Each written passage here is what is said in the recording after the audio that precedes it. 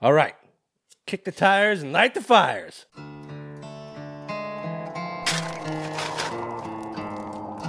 You want to see something really scary?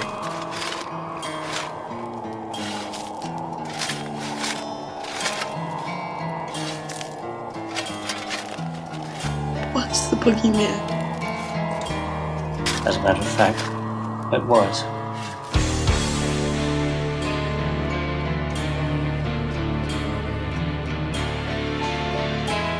I am the devil, and I am here to do the devil's work.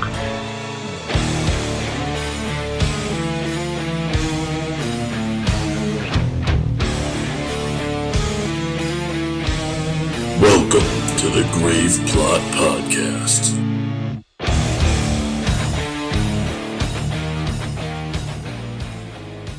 Welcome, everybody, to episode 170 of the Grave Plot Podcast. I am Skeletoni. I am Taylor of Terror. And, guys, happy Hanukkah. Yo, Semites. Shalom. To your mothers. You know the Yosemite joke, right? No. That was how Trump pronounced Yosemite. Oh, God. And all the Jews were like, yo, what up? Fuck you, though. Yeah, we fucking hate you. Yes, it is the celebration of lights, guys. A festival of lights. That's Yeah. what it is. There's a song. But yeah, Adam Sandler he did a whole bit. Oh, there's that. Yeah. Oh, you were talking about a real song? Yeah. Didn't you have to do Hanukkah is a festival of lights. Did you have to do like holiday choir performances in elementary school? No. No? Oh, okay. So actually, when I was still in California, going to school there, we every year, like, it wasn't like a class. We just had like once or twice a month we'd go and do like a choir practice, just as like my class. And it was similar to like being in band or something. Yeah, every year around the end of November, we'd start rehearsing Christmas songs and, you know, the limited amount of Hanukkah songs that there were. And yeah, I always remember it's like... There's probably more than you realize. You just don't speak Hebrew. Well, sure, I am gentile. So, but yeah, I always remember, like, we'd always sing, come see the lights, 8 days and nights. Oh, shit. I forget the It's a word. great fucking song. This is so good. Yeah, and then we'd launch into, like, Rudolph the Red-Nosed Reindeer, you know? All right, enough of that. Yeah, so we paid our tribute to the Jews. Anyway, but yeah, this is our first ever Hanukkah episode. I mean, probably last. Yeah, unless more people want to start making some Hanukkah horror. Right. Which is a very untapped market. Yeah, apparently. I mean, we've got like one Hanukkah horror movie. So we're doing Hanukkah, the movie that was made years ago, but it just came out. Mm-hmm. And then we're also doing the Golem, which is based in Jewish lore, But not Hanukkah specific. Yeah, so it's like we couldn't even get two Hanukkah movies. But like I said, untapped market, you know, all you Semites out there, all you Semite filmmakers, you know, you got something. Cash in. Yeah. Although, I don't know, I mean, this is jumping forward, but did you watch through the credits of Hanukkah? I don't think I did, no. A sequel was teased. Naturally. Okay. Anyway, so yeah. Aside from that, how you doing, Taylor? Okay. You had a rough day yesterday. We're not gonna talk about that. Okay. But I mean, you know, as far as everything else in the world, there are certain things that I'm hopeful for, and other things that I'm just absolutely not hopeful for. I'm hopeful that, you know, this new vaccine will help and will help us get back to some semblance of normal. I know it's not going to happen anytime soon, but I'm hoping that, you know, the end is near, that there's a light at the end of the tunnel. Yeah. But on the other hand, I see these people having million MAGA marches saying we're going to destroy the GOP because they didn't get Trump reelected, which I'm fine with. But at the same time, it's a cult of red hats just screaming about destroying things and people, and that doesn't make me feel comfortable. Yeah. Like, it is so concerning that every single day they become more and more like the Third Reich. Yeah.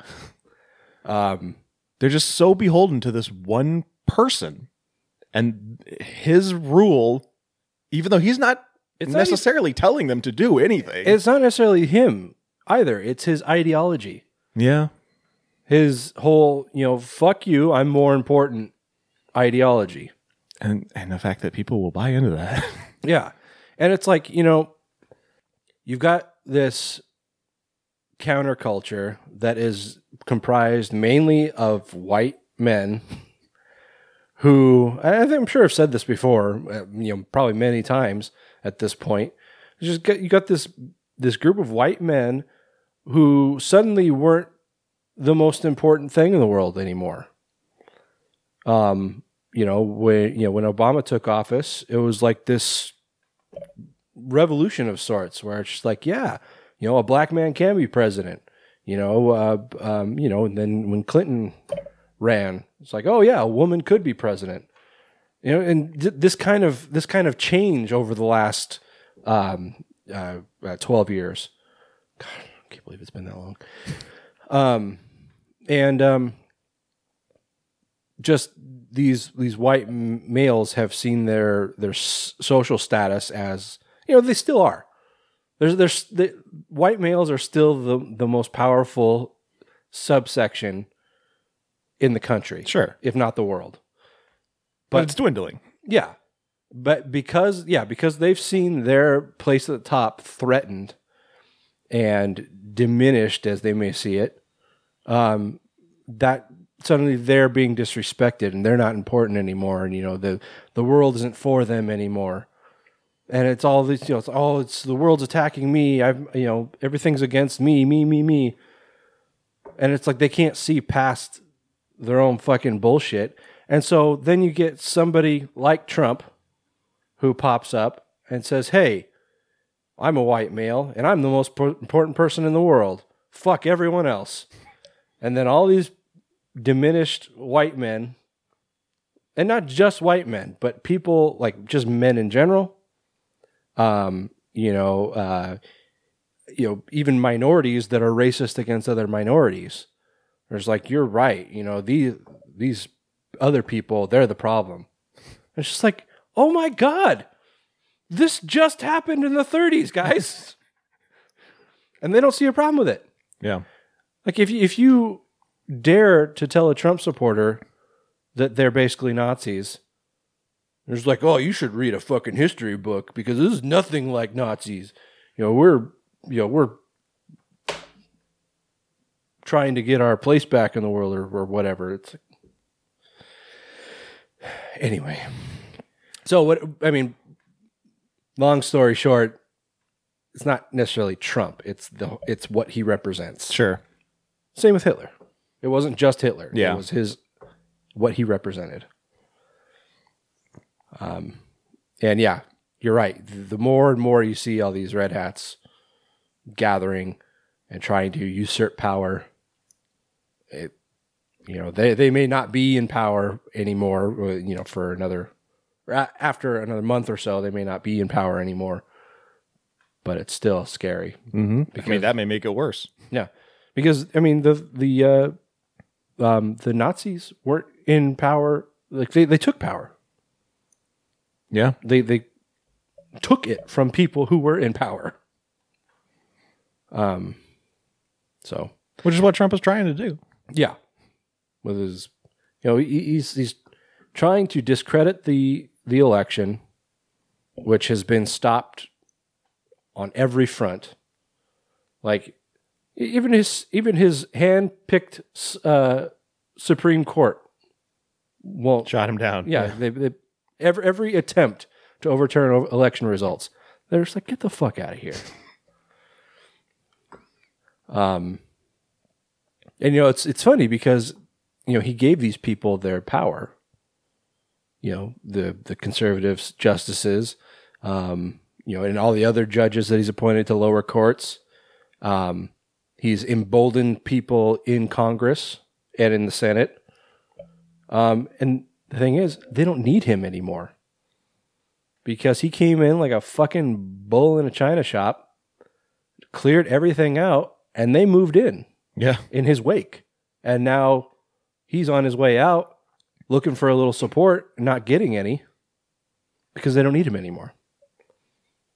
And it's like anybody with a fucking brain saw that coming. Yeah, like a lot of the people that are still supporting him, I'm surprised by because I really thought they were all just kind of using him. Yeah, you'd think. Yeah, I'm very shocked that he has any support left. But, if he got another 4 years, imagine what more they could do. Oh, yeah. Which is just chilling to think about. Anyway. Anyway, that's all the politics. I mean, I know a lot of people bitch about hearing politics in your horror podcast, but this is our show, so this is fuck you. This is what we decided to talk about. Yeah. Anything else? Otherwise, no. Like I said, just hoping we can get back to some kind of semblance of normal, that we can, open up Disneyland next year and start going to sporting events again. And I know it's going to be a slow rollout. There's going to be 25% capacity and then 50% capacity and stuff, and you're probably still going to have to wear masks probably most of if not all of next year still. Yeah, most recent thing I saw was end of next summer. Yeah. But I mean, Pfizer got approved. They're starting to roll out their vaccine. Trucks rolled out today. The other one's supposed to be approved, I think, next weekend. Yep. So, I mean, they're rolling out to all 50 states.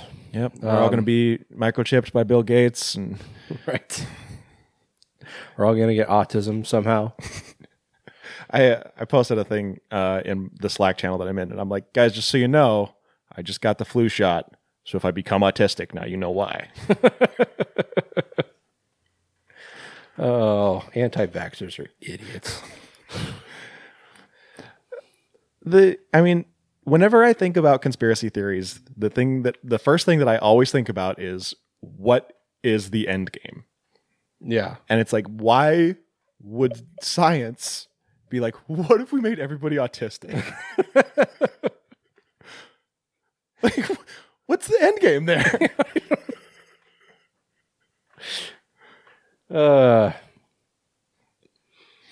Anyway. Like the people who are like talking about, making you wear a mask is just taking away your freedoms. And it's like, it's really not, though.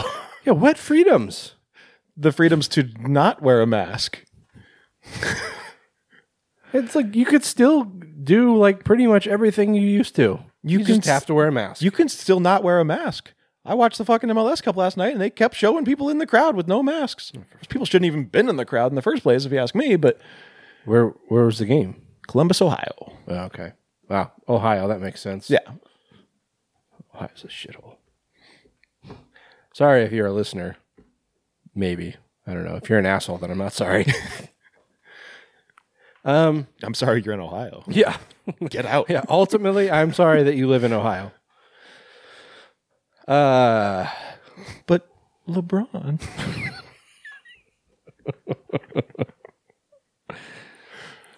Yeah. So what are you doing for Hanukkah?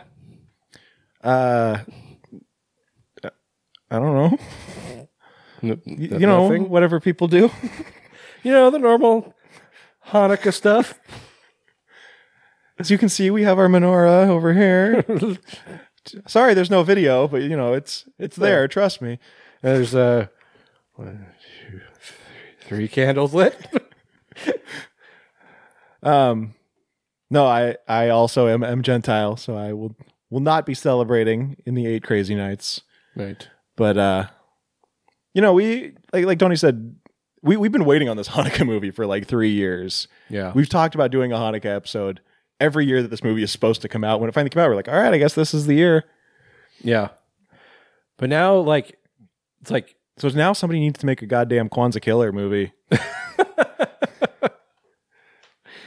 Yeah, definitely. But But, you know, like having this Hanukkah episode, it's like we're going to be on the fifth night of Hanukkah is when this episode comes out. Sixth night.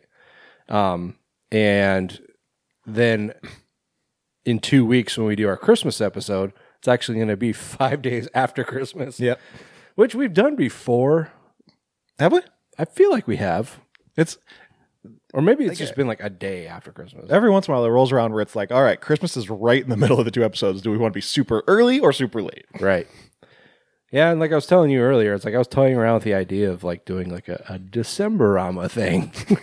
Or we do like a Hanukkah episode, then a Christmas episode, and then like a New Year's episode. But it's just like that's a lot of things to do. Yeah.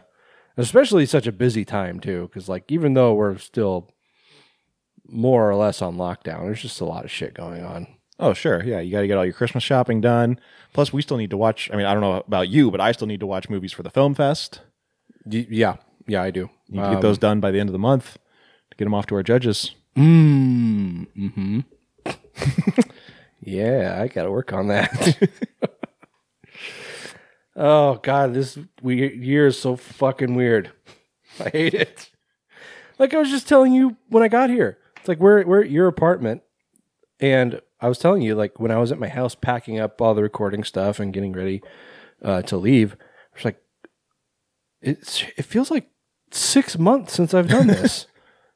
It's been about a month-ish. I mean, it's at least 3 episodes, I think, so that's a month and a half. Okay. Yeah, I mean, so it has We recorded remotely last episode. Right. And I think we recorded at your place the last 2 before that. Okay. So, okay, maybe that's been the better part of 2 months. But as we've said before, you know, the whole 2020 time paradox, where time is both, you know, it's everything feels like yesterday and 5 years ago. Right. For sure. Did you like my Rick Astley paradox I gave you the other day? Yeah, it's nice. Basically, what if you asked Rick Astley to borrow his copy of Up, the movie? He's either going to have to give you Up, or else he's going to let you down. But he told me that he would never do either of those things.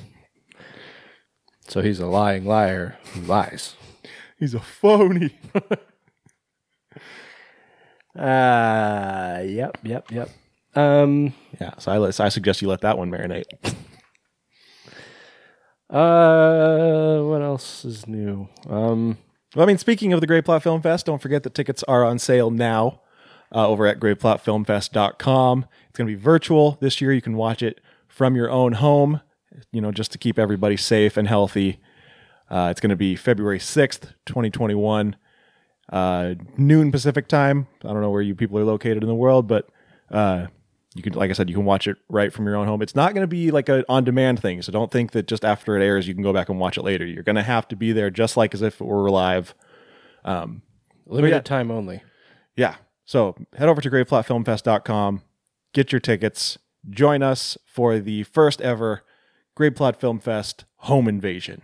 Get it? Get it, guys? Get it? Because we're invading your home virtually. Yeah, it's a watch at home thing. It's a joke, son.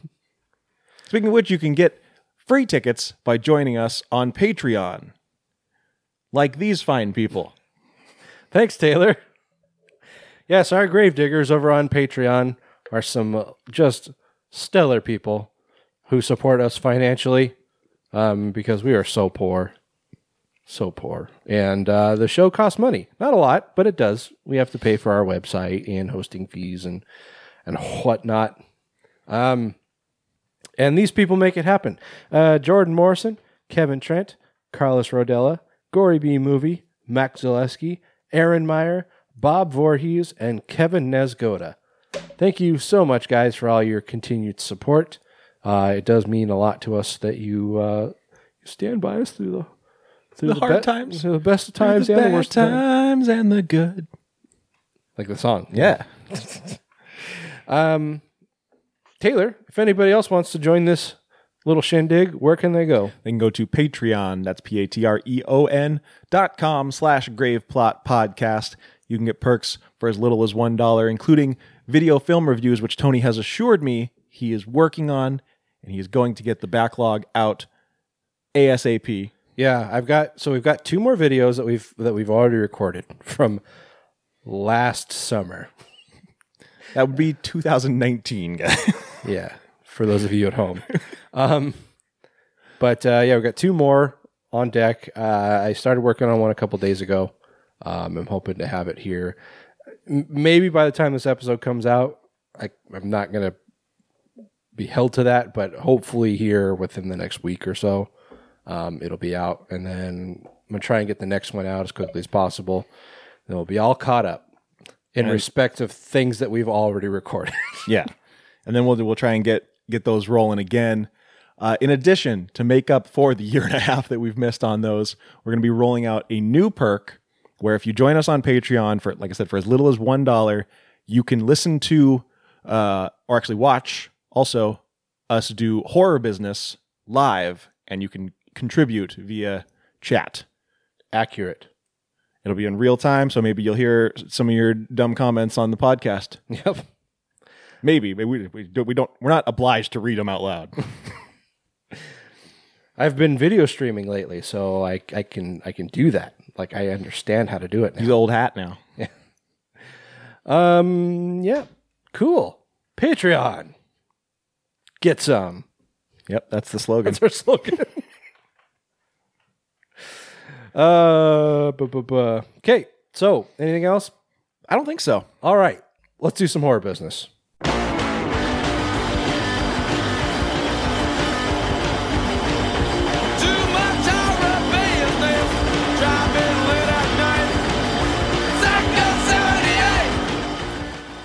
All right, starting out some real world horror. Taylor has assured me that this story is very meaty, juicy, and fun to talk about. Look, guys, real world horror can be a slog sometimes, okay? It's much easier to just find news stories about people trying to make movies in a pandemic than it is for people to, like... It's a delicate balance where we don't want to be like, hey, 20 people died in a fire. Real world horror. Yeah, let's make jokes about it. Let's make jokes about it, right? So, yeah. But, maybe this week's isn't the best, but let's dig in and find out. Maybe we can spice it up a little. You know where they like spices? Mexico. That is a hell of a damn segue.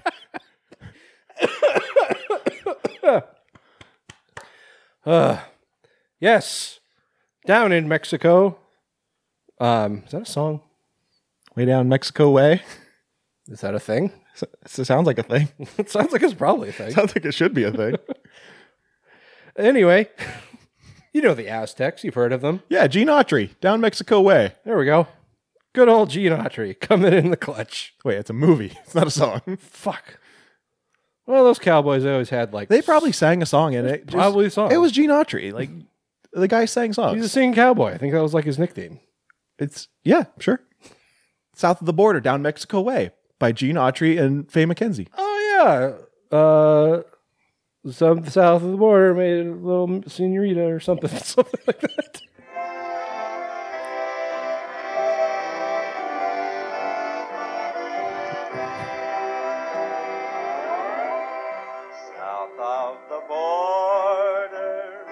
Oh no, this is a different song. Mexico way. That's where I fell in love. But yeah, it's a song. Nailed it. I knew it the whole time. I knew it was Gene Autry. I know Gene Autry's whole catalog. You know fucking Gene Autry. Jeez. Okay. So the Aztecs, an ancient community of people in Mexico. Aztec warriors. You may have heard of them. Anyway, they predicted we were all going to die in 2012. Wasn't that the Mayans? Oh, that was the Mayans. Never mind. What's the difference? Cut that out. Well,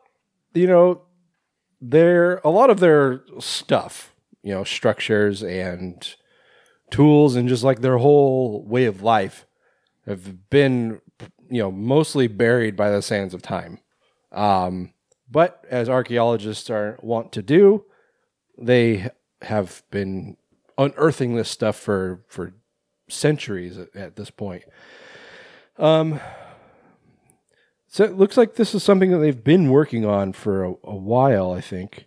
But archaeologists have just unearthed new sections of a tower. Okay,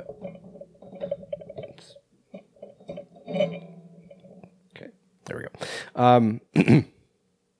Yes, they unearthed new sections of a tower built by the Aztecs.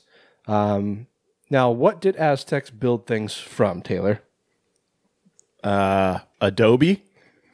Sure, yeah. I mean, probably. Can you say that? Can you say Adobe? Adobe. Apparently, they also made structures from human skulls, because this archaeology team has uncovered the facade and eastern side of this tower, as well as 119 human skulls of men, women, and children. Oh my. Adding to hundreds of previously found by the National Institute of Anthropology and History. Also known as INA. Yep, that's what they like to be called. Wait, that's not right. Shouldn't it be Naya? Maybe it's Spanish. Maybe Is I don't know what the Spanish word for institute is, but Institución maybe Institución de Nacional Nacional Anthropology History. Yeah, yeah, we got it. We took 2 years of high school Spanish and 20 years of Spanglish. right? we just like kind of made one word sound Spanish, and then we just said the rest in English except for E. Well, I took 2 years of Spanish in high school. I think I failed both years, but somehow managed to move into second year. I did really well in Spanish in high school. I think I would have done well if I did homework. That was my I mean, yeah, probably. That was my problem in school, was doing homework. Because it's like, I'm not special in this regard, because I'm sure millions of kids feel the same way, but it's like, I go to school for 6 to 8 hours a day. I don't want to come home and do more school. Like, teach me what you want me to learn at school on your time so I can come home and have my time. Yeah, like if my job was like, hey, so once you get off work at 5, we're going to need you to keep working for another 2 hours. I'd be like, you're going to need to keep paying me for another 2 hours. Exactly. And it's like, there are jobs where you're just, you're on call. You're constantly on call. And usually they pay you for that. Yeah. But if not, then it's like, Go fuck yourselves. You. I'm going to go find a new job. Yeah. And so, yeah, I don't know where fucking schools get off on doing that. There are schools out there, it's kind of like New Age learning, where they don't assign homework, which I love. Anyway, back to Castle Grayskull. But so what I was getting at is, like, I took 2 years of high school Spanish, and I think I learned more Spanish by hanging out with my Mexican friends in California. Okay, the tower is about 5 meters in diameter and was discovered in 2017.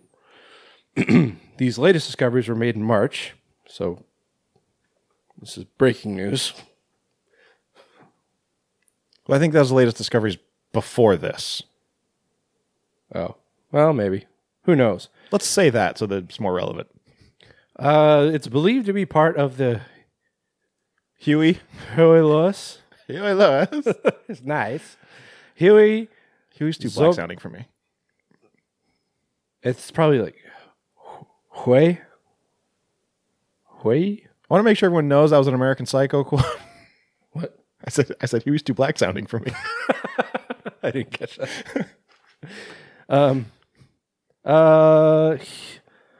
Hui so Pantizompantli? I need to spell this out phonetically. It's just too many letters that don't work together. Which is a huge array of skulls that... What? I think it's Tizompantli. I think you say the T.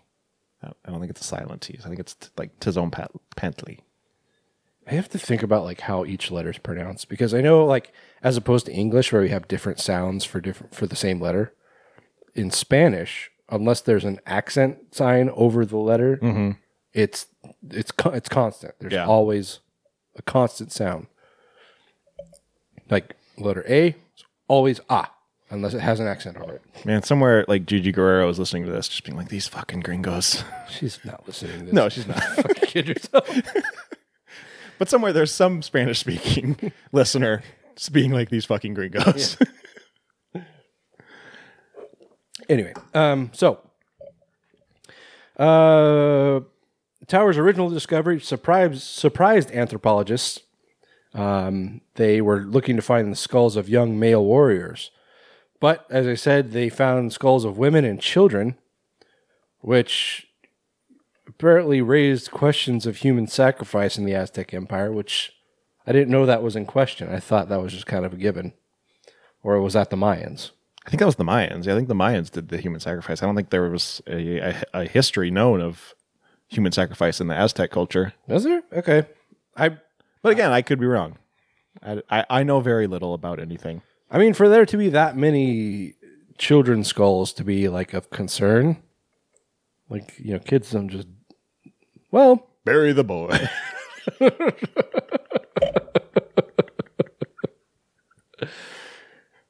I don't know. It's hard to say. Maybe kids were dying, you know, left and right back then from disease or something. Yeah, could be. Hard to say. Although we can't say how many of these individuals were warriors. Perhaps some were captives and were destined for sacrificial ceremonies, says archaeologist Raul Barrera. That was a good art roll there. Was it? Yeah. I'm expecting you to just be like, Barrera. Raul. But you actually hit it a little bit. It's hard for me to roll my tongue because you got a big fat I tongue. got a big fat tongue. I remember in my second year of high school Spanish, like my first year was taught by my teacher was Mexican, like from Mexico.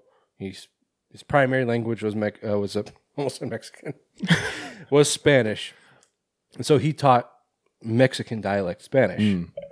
But then my second year was she was actually a black lady, but she went to college in Spain. So she had the Spanish dialect. She had Spanish dialect. So I had to learn a whole new type of speaking because, like, you know, it's in Spanish in general you have nosotros. In Spain you have España. You have vosotros with a V. I mean, you have both, and but in Mexican Spanish you don't have vosotros. So that's just an example. Anyway, it's like how in England, where they speak English, they call cookies biscuits. Stupid. I'm not calling cookies biscuits. I sure do love Oreo biscuits. If you call cookies biscuits, what do you call biscuits? Because I'm not saying scone. You know, my wife has a British friend who's actually like a chef. And I think you've told this story on the podcast before. Have I? Yeah, about like the sweet scones. Yeah, like I was like, I think I was probably drunk. I think we were probably both drunk. I was like, why do you guys call cookies biscuits? It's like, because that's what they're called. Biscuits. Why is your Lake Titicaca not full of boobs and poop? I'm like, well, what do you call like an actual, like a breakfast biscuit or a dinner like a roll KFC biscuit? He's like, those are scones. What do you call scones? Yeah, well, what are scones? He's like, they're sweet scones. There's but savory. They're different things. There's savory scones and sweet scones. Like, yeah, it doesn't make any sense. You're full of shit. Anyway. Also, they get away with saying cunt over there like it's no big deal. And twat. Yeah. Twat doesn't really have the same connotation here as it does. No. But yeah, like women don't get really upset when you say twat. Right. They do when you say cunt. Cunt. Cunt. You want to talk about cunt? Hey, Warren. Never seen so much cunt in your life. But over there, it's like saying dick. Right. Just like their word for cigarettes, which I think is like kind of phased out. Like I don't think many people say that anymore. But They just say cigarette now? I think so. I don't like. I know Boy, you guys are learning something today. all kinds of dialects. I think like dart. I mean, I know like Canadians say that, but I think Brits might say it as well. I'm not sure on that. But I know they say it a lot on Letterkenny. right. I don't have a dart. I'd have a dart. Having a dart, likely. Likely. Last night, Cheese was like, "Do you want one of your beers?" Because we went and got beers from the brewery. I was like, "I'll have a beer." Fuck, I don't have 8 beers.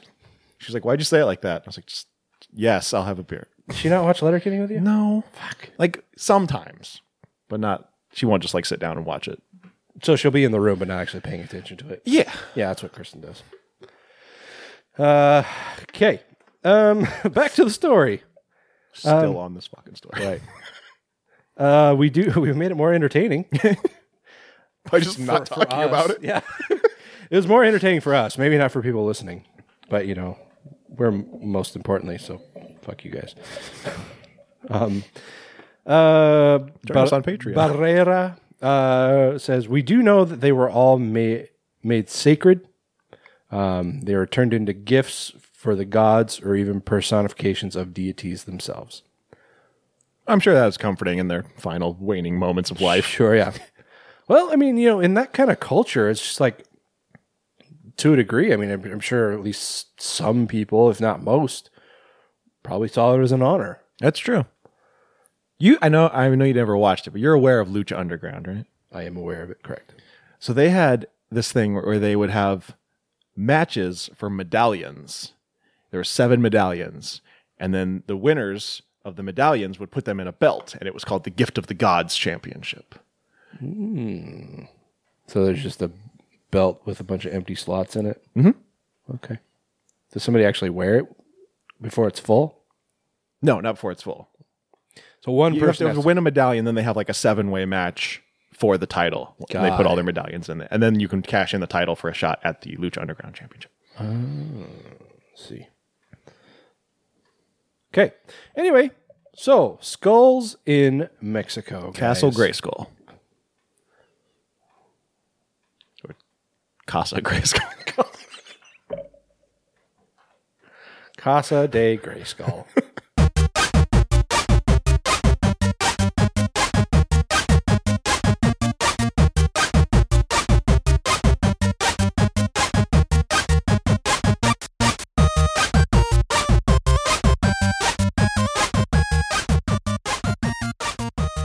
So last week we saw the Video Game Awards take place, and there were a bunch of new games announced, but 2 that really kind of caught our eye. Yeah, give us half a chub. More than half in the one case. I tell you what, the first one we're going to talk about that I'm really, really excited about, fucking Back 4 Blood. Oh, yeah. I mean, if you've listened to the show, we've talked about it before, but for those of you that don't know, it is a spiritual successor to the Left 4 Dead series. Yeah, spiritual in that it is Exactly the fucking same. May not be the same story necessarily, but gameplay, identical. Yeah, Turtle Rock Studios, the company behind Left 4 Dead, they put out a trailer as well as, I think, like 4.5 minutes or something of actual gameplay footage. And yeah, I mean, if you're a fan of Left 4 Dead, I think you're going to be happy with this because it looks like the gameplay and the way that the game plays out are going to be exactly the same. Like you start out in the little safe house, exactly like Left 4 Dead. Everything about that safe house looked exactly straight out of the Left 4 Dead. Right. Like the door is exactly the same and It was everything. modernized, better graphics, Sure, yeah. more current to the time. But yeah, aside from that, like it was like looking at a new sequel for Left 4 Dead. Yeah, and in the trailer you see a bunch of the zombies, and they have the kind of mutated zombies that they had in the first one, but they're a little different. Yeah, Which was the same as between Left 4 Dead and Left 4 Dead 2. You had these kind of mutations. In this one, instead of the spitter, they have the hawker. Oh, is that what it is? That's his name. Yeah. Okay. He's got 4 arms. So I know that the spitter in Left 4 Dead was always a female. Is the hawker a male, or do you know? Or I don't know. oh, okay. And then some other ones you see in the trailer. It looks like the boomer from Left 4 Dead 2, but he's got like an exposed skull and stuff. Mm-hmm. And then they took the tank and just made him like 15, 20 feet tall. Yeah. Reminded me a lot of fucking Titan from Resident Evil. Oh, yeah. So there's one big giant fucking arm. Yeah, so Back 4 Blood can be played online with a squad of 4 players or solo with 3 AI teammates. The game will support up to 8 players in online person versus person multiplayer. The story, that's interesting. How do they do that? So like 2 teams of 4, and then how do you do person? Does one team play as zombies or something? Maybe it's like a King of the Hill type thing. Maybe it's like who can kill more. Probably. That would be my guess. Yeah, that's interesting. The story takes place after a catastrophic outbreak where most of humanity has either been killed or infected by the parasitic devil worm. Which is different than Left 4 Dead. It's a virus, right? Yeah. Yeah. Hardened by unspeakable events and emboldened to fight for the last of humanity, a group of apocalypse veterans called the Cleaners have rallied to take on the infected horrors known as the Ridden and reclaim the world. I am so fucking hype on this game. Yeah, man. Like, We've been waiting for a new Left 4 Dead forever. Yeah. A couple years ago, we did the creepy crawl for the horror addicts. And we played an hour's worth of Left 4 Dead 2. We got nice and loaded. And that's when the game's at its best, when you're just drunk off your ass. Because then you just panic. And you move around like very poorly. It's easy to lose, which creates a fun new challenge. And you just run in guns blazing. You don't give a shit. Yeah. Unless it's the witch. You hear the witch crying and you're just like, nope. Yeah, that's when you sober up and you're just like, okay. Everybody calm down. Be cool. Do I look drunk? Do you think she knows I'm drunk?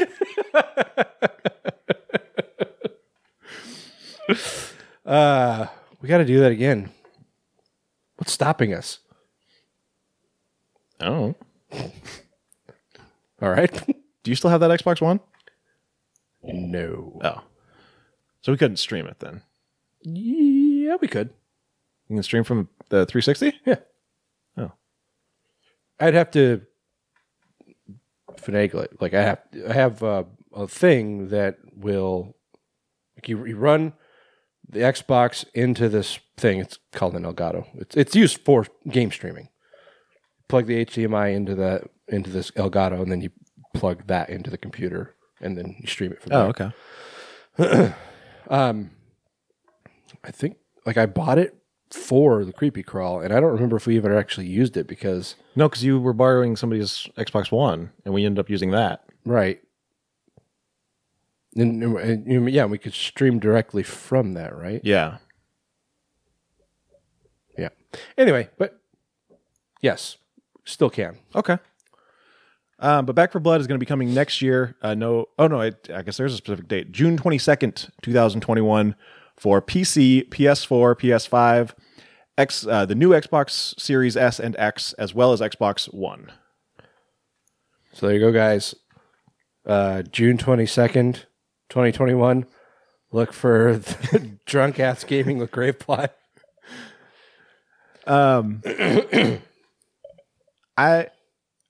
I really hope that there's a Google Stadia port. I know a lot of people shit on Google Stadia, but it really does work really well, and you can stream directly to YouTube through it. Like you don't even need any kind of wires or setup or anything. You just push a button and you're streaming. Also announced that I think more people are probably interested in is Evil Dead: The Game. Nice, simple name. They showed a trailer and some gameplay. Or no, I guess they didn't actually show any. There's gameplay in the trailer, but it wasn't like just a straight video of gameplay. But the big news here is that Bruce Campbell is the voice of Ash in this game. Yeah. And it doesn't sound like it's like voice capture from movies. It sounded like he actually... Yeah, it sure seemed like it was new stuff. The game will feature co-op and player versus player action and looks to include not only Bruce Campbell's Ash, but also Dana De Lorenzo's Kelly Maxwell from Ash vs. Evil Dead, Marcus Gilbert's Arthur from Army of Darkness, Richard DeMoniker's Scotty from The Evil Dead, and even Ash's cameo-hungry 1973 Oldsmobile Delta 88 Royale. Which, of course you got to have the Delta in there. Took her down in the back of my dad's Oldsmobile. But what's cool is you watch the trailer and it seems like it kind of combines all three of the Evil Dead movies and Ash vs. Evil Dead. Right. Like you've got characters from the Dark Ages from Army of Darkness, and then you've got Kelly from Ash vs. Evil Dead, and they're all playing together. Yeah. I kind of wish it was Pablo. I hope Pablo is like a DLC at least or something. That'd be awesome. I fucking love Pablo. He's like I love Ash. Ash is one of my favorite film characters of all time. But I fucking love Pablo. He's so cool. This is coming to PS5, Xbox Series, PS4, Xbox One, Nintendo Switch, and PC sometime next year. No specific date on this one. And again, I'm hoping for a Stadia port. I think most Stadia games are just like ports of PC games. So since both of these are coming out on PC, I'm hoping that they can just kind of port them over to Stadia. But I'm no video game developer, so I don't know how that works. Xbox Series, is that the new one? The Series X and Series S.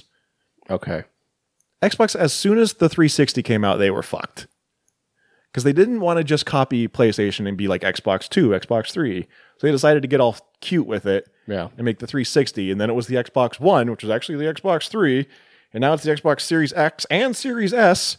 It's like, guys, just fucking figure it out. That's what I said. So figure it out. Fucking Microsoft, man. Like they did Windows, they had Windows 3 and they had Windows 3.1. And then I don't know what happened to Windows 4, 5, or 6, but then they had, I don't know what happened to Windows 4 and 5 and possibly even 6, but then they had Windows Vista. And then Windows 95. Oh, wait, didn't they have like Windows Alta or something like that? Or it doesn't sound familiar to me, but I don't know.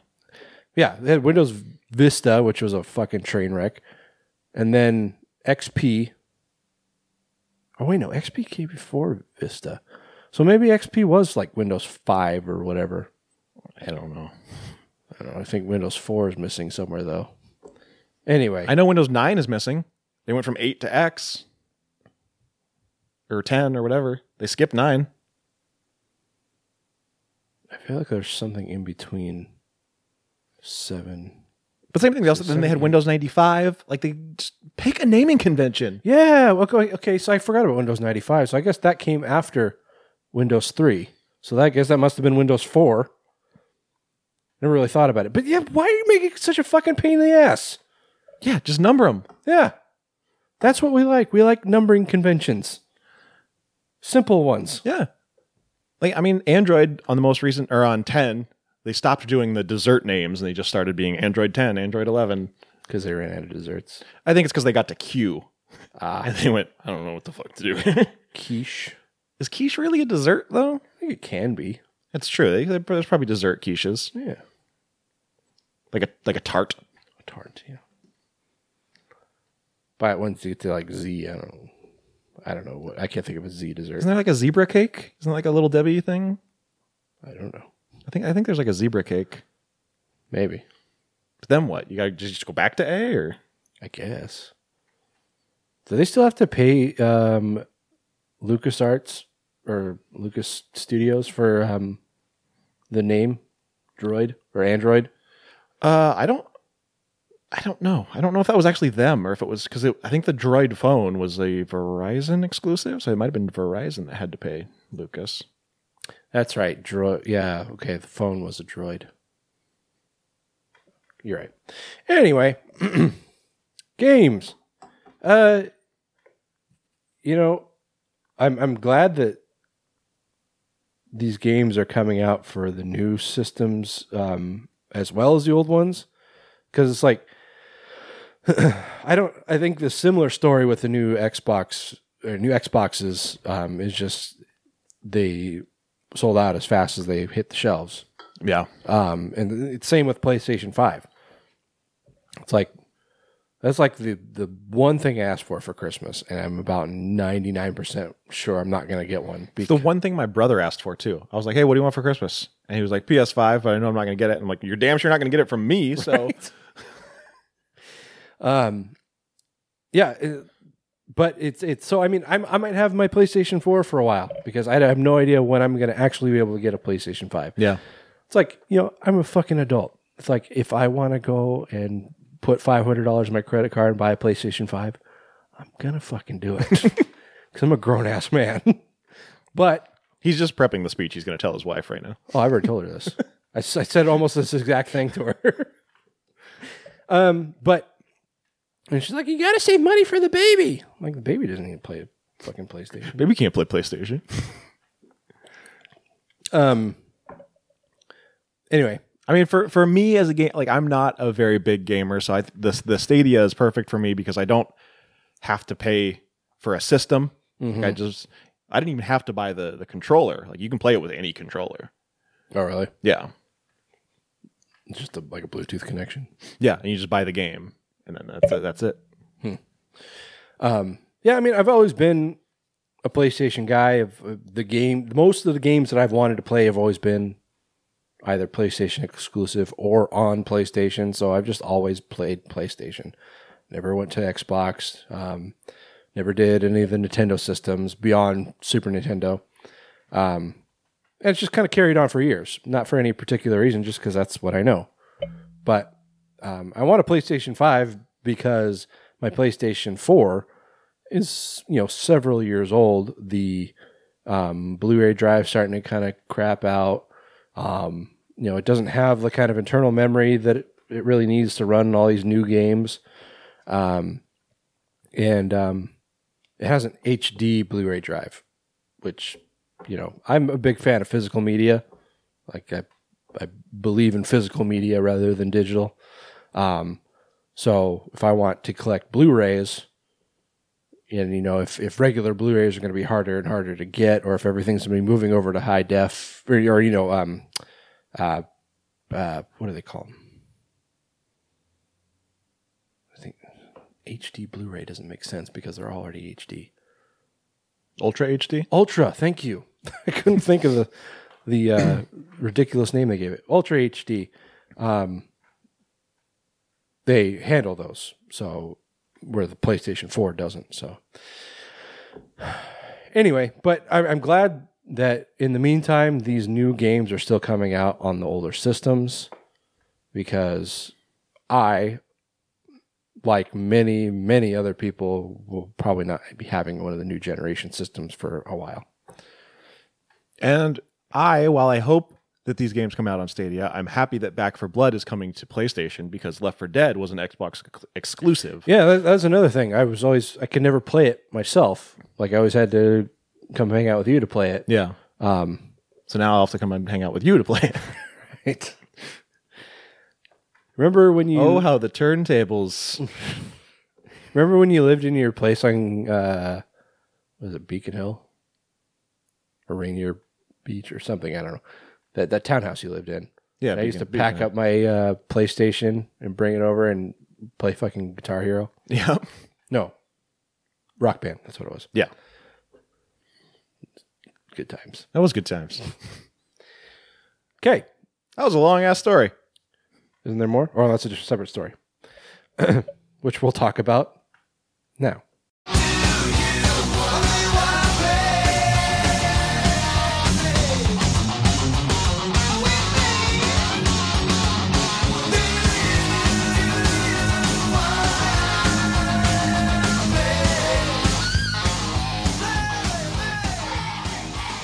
All right, so continuing with the theme of games, but not so much of the video variety. The tabletop variety, as it were. Right. The horror. I think it's more like, oh, the horror. Yeah, I got it. Not just like, oh, the horror. Oh? I get it. The horror? It is a card game. Players decide how the horror will end. After being laid off due to the effects of the pandemic, 3 of the twisted minds behind Universal Orlando's Halloween Horror Nights, Patrick Braillard, Nate Stevenson, and Jacob McAllister, came together to create a one-of-a-kind card game perfect for horror fans. Do we have any more details on the game itself? If you click the gameplay link there, there's a document that actually shows how to play. Okay. So it looks like you have one death dealer, and then it's a minimum of 3 players. Mm-hmm. And so the death dealer plays a card, and it looks like a character, and then everyone else has to play a method card of how they're going to kill this person, or how this person is going to kill people. Okay. So it sounds like it's kind of like a Cards Against Humanity. Yeah, it's another one of these kind of voting games. Right. So yeah, it looks like basically you kind of do like a round the table thing where you set down a killer card. So the killer in this situation, then a victim card, which again is the victim in this given situation, and then the method of death. And basically, you just go around and create these combinations, and then whoever creates the best combination, assuming by the judging of the audience or the other players. It looks like it's the judging of the death dealer, actually. Is it? Okay. Which I guess is same with Cards Against Humanity. Yeah. Picks up the cards, and then whoever has the most cards at the end wins. So yeah, I mean, very similar to Cards Against Humanity as far as gameplay. So it's fun though. Yeah, I mean, I'm a big fan of tabletop and board games, and I like. Okay, Grandpa. I know it's a very kind of archaic thing, especially with video games being so popular. But I've always just been a fan of getting people together and just sitting around a table and playing old school board games. Mm-hmm.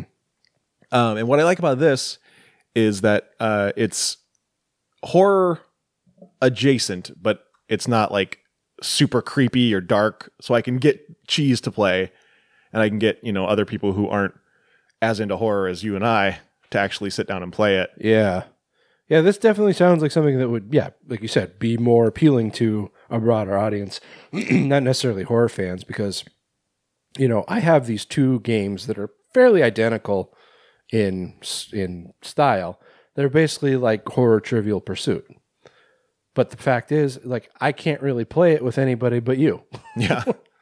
I mean, not only because you and I, as far as like people that we, close friends, people that we actually hang out with, not only are you and I like basically the only like horror fans, but even other horror fans that we might associate with, like Nesgoda or Max or whoever, don't know as much as we do.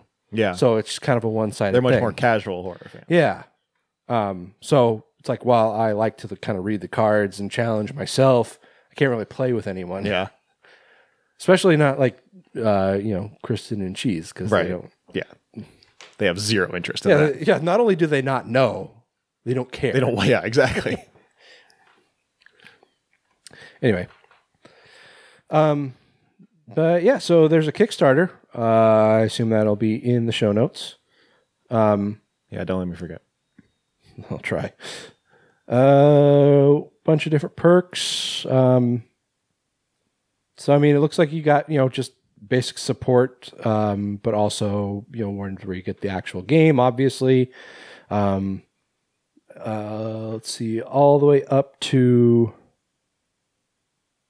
Oh, so you can actually be featured as a killer on one of the cards available in the deck for $1,000. So they're going for a $15,000 goal. At the time of this recording, they're at about $8,700. $25 is the cost to get the game itself, which is pretty good. It's not bad. I mean, if you would have told me that 10 years ago, I'd have been like, fuck you. Yeah.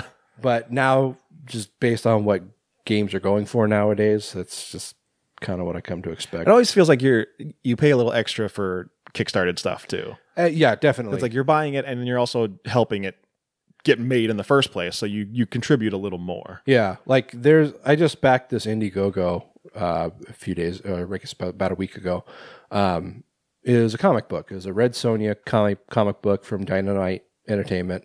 And like I don't read Red Sonja, but the reason I bought it was because it's an exclusive cover from a comic artist that I really like.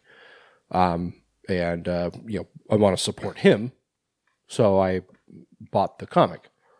And when I go to a comic book store, I don't expect to pay more than like $5 for a comic book, but this one was like $20. So yeah, you're right. I mean, these crowdsourced thing or crowdfunded things tend to be a little more pricey, but it's also a little more exclusive. Yeah, because whereas like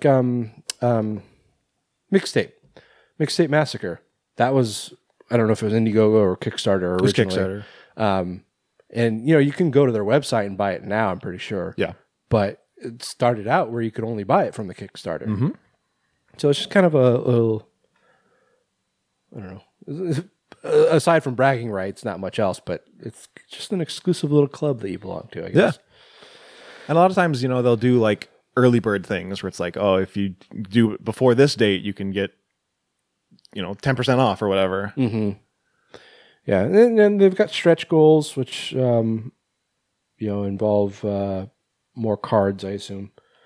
Anyway, yeah, it looks fun. And for, what did you say, $25? Mm-hmm. Not so bad. It's pretty cool. It's from people who behind Halloween Horror Nights.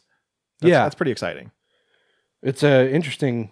I'd say there was an interesting change in career, I guess, or media, but same thing with Mixtape Massacre. They were like a marketing agency or something like that. I think they were digital arts. Oh, okay, well, still developing a board game. Yeah, it's quite different from what their typical bread and butter was. Man, I have like tried to sit down and think about mapping out a board game. It is difficult. Yeah, man. To come up with something original, most of all. Yeah. Because it's like every time you're like, oh, I got a good idea. And you start going this path and you're like, oh, this is Candyland. Like, well, I mean, that's not always a bad thing. I mean, think about how many fucking times Monopoly's been remade. Well, this is true. But, like an example I can think of is when we went to Crypticon and they were demoing the Evil Dead game. Mm-hmm. And it's like this game had been through fucking, how many years of testing and, development. And they had people there at Crypticon playing it, as kind of a test group. And, I'm watching these people playing and they're finding just kind of not necessarily loopholes, but just kind of broken rules, like things like, well, if you're doing this, why doesn't this apply? Things like that. Yeah. And it's like, yeah, people that were there representing the company, taking notes. It's like, oh, yeah, you make a good point. Yeah. So that kind of shit has to happen. And it's just like, how much time am I willing to devote to this? Right. Because you're not going to get it right the first time. Anyway, so this has 18 days left to go. So it'll be 15 when you're listening to this. I might throw down on this. Yeah, why not? Estimated delivery for the games is June of next year. But if you've donated to a Kickstarter year before, those dates usually don't hold up. Right. I backed especially in this climate. Yeah. I can't remember if it was a Kickstarter or Indiegogo. It was this guy who made playing cards, but they were like really like gothic looking and it had a cool style to them. I think the deck cost like $25 or something. Yeah, fuck it. It was cool cards because I was into like doing like magic tricks at the time and stuff. The guy like ran out of money and like he had the cards made but couldn't afford to ship them. Whoops. So the warehouse or I don't know if it was like a warehouse where they were storing them or like maybe the printer or something. They have all the cards. He's like, well, so you'll have to go to them directly and say, you have, this is my order from this fundraiser. Send me my order. And I had to pay for shipping. And like, I contacted this company and I never heard back. So I was just out the money. Oh, wow. That kind of shit happens. Not all that often, at least in my experience, but it does happen. I mean, there was the whole thing with the Evil Dead game. I don't know if it was the same one that we saw, but there was a lot of drama with an Evil Dead game. Well, I think it was the same game. The one we saw at Crypticon, it was that game. It was. Yeah. That game developer fucked everybody that backed their fundraiser. But then some other company picked it up. Yeah, and actually made finished the game. it and actually sent it out for everybody that already backed it with that. That was the thing. I saw so many people complaining about that and being like, it's a big scam. And I was like, it's not though. I saw the game. Yeah, it exists. Just maybe the people that made it are shitty businessmen. Yeah, they fucked up somewhere. Anyway. So yeah. Oh, the horror. Check it out, guys.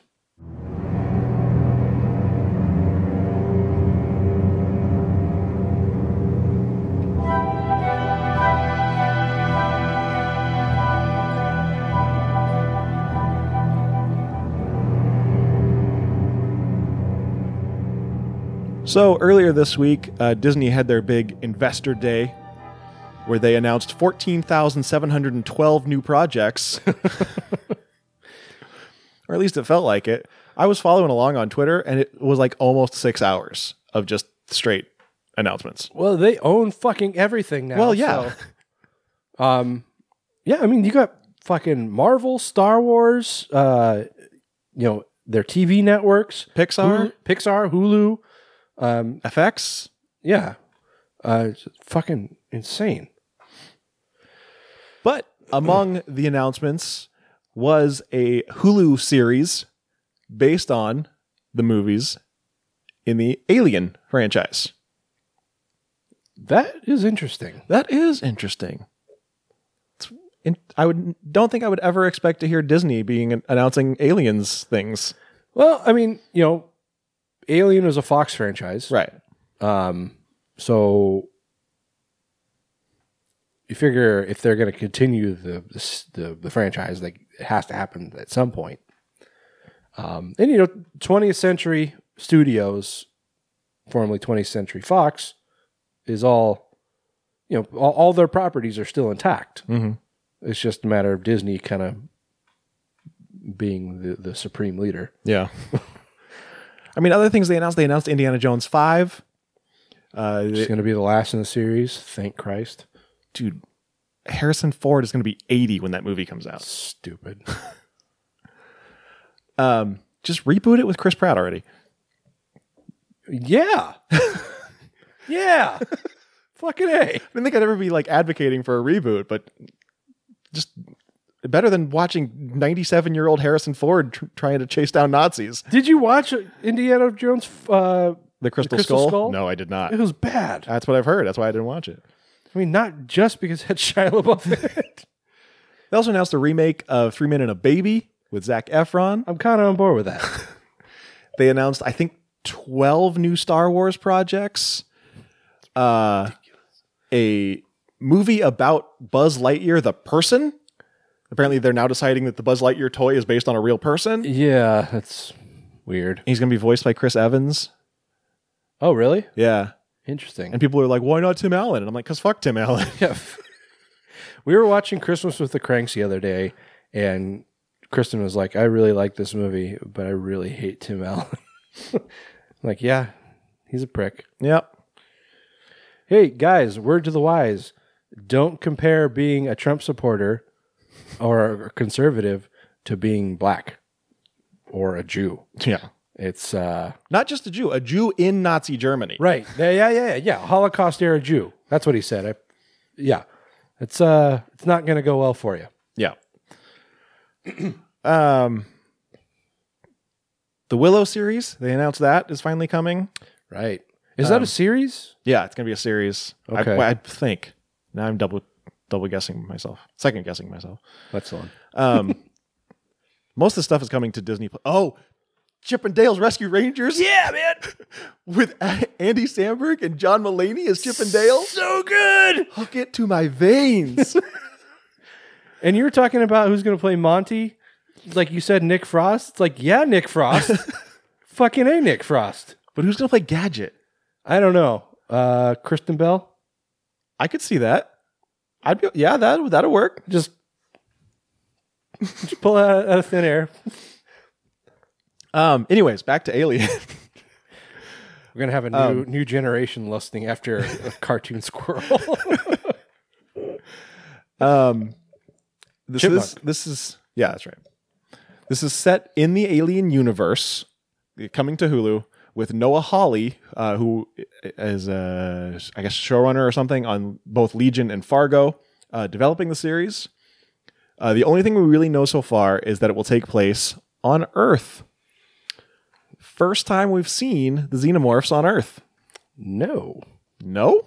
Alien versus Predator. Oh, we don't talk about that. No. The FX tease says expect a scary thrill ride set not too far in the future here on Earth. They went on to say by blending both the timeless horror of the first Alien film with the nonstop action of the second, it's going to be a scary thrill ride that will blow people back in their seats. That will blow people in their dicks. Blow people in their seats. You sit there in your seat, and then someone just comes and blows you, and you're like, "This is the best movie ever. the best. I fucking love Disney." And Ridley Scott is apparently in talks to executive produce. In other words, Ridley Scott is like, "Give me my money." Hey guys, don't at me, but fuck Ridley Scott and his Alien movies. Let's get Jim Cameron in on this. Dude, seriously, to date, Aliens is the best Alien movie. Like, without question. People that say the first one's the best, you are fucking drunk. And nobody's saying Alien 3 is the best, because that was terrible. What about the one with Danny McBride? Oh, no, that was terrible. Prometheus and what was the one after that? Was it Resurrection? Was it Resurrection? Or was that the one with Winona Ryder? I can't keep them I straight. don't know. Yeah, Prometheus and the one after that. They were terrible. And those are Ridley Scott movies. Yep.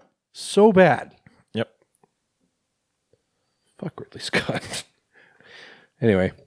We didn't even get to see Benedict Cumberbatch's hog, so... Wait, what? You mean the other guy, fucking Magneto, Michael Fassbender. Yeah, Fassbender. Yeah, his giant fucking dick. Always Apparently, get them confused for some reason. they look nothing alike. No, and there's not like their names are similar either.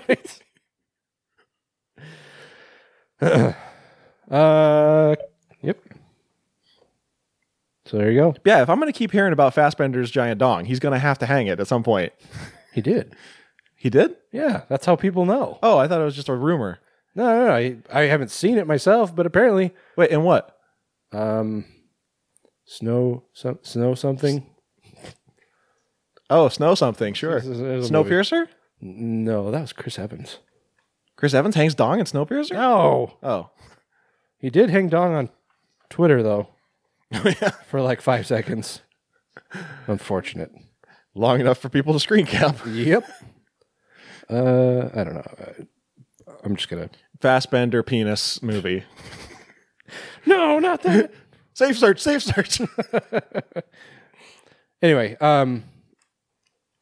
yeah. Anyway, Thunder Gun. Thunder Gun. Was it Thunder Gun? Did he hang dong in Thunder Gun? No, that was Dolph Lundgren. Okay. Anyway, coming to Hulu in the future. Yep.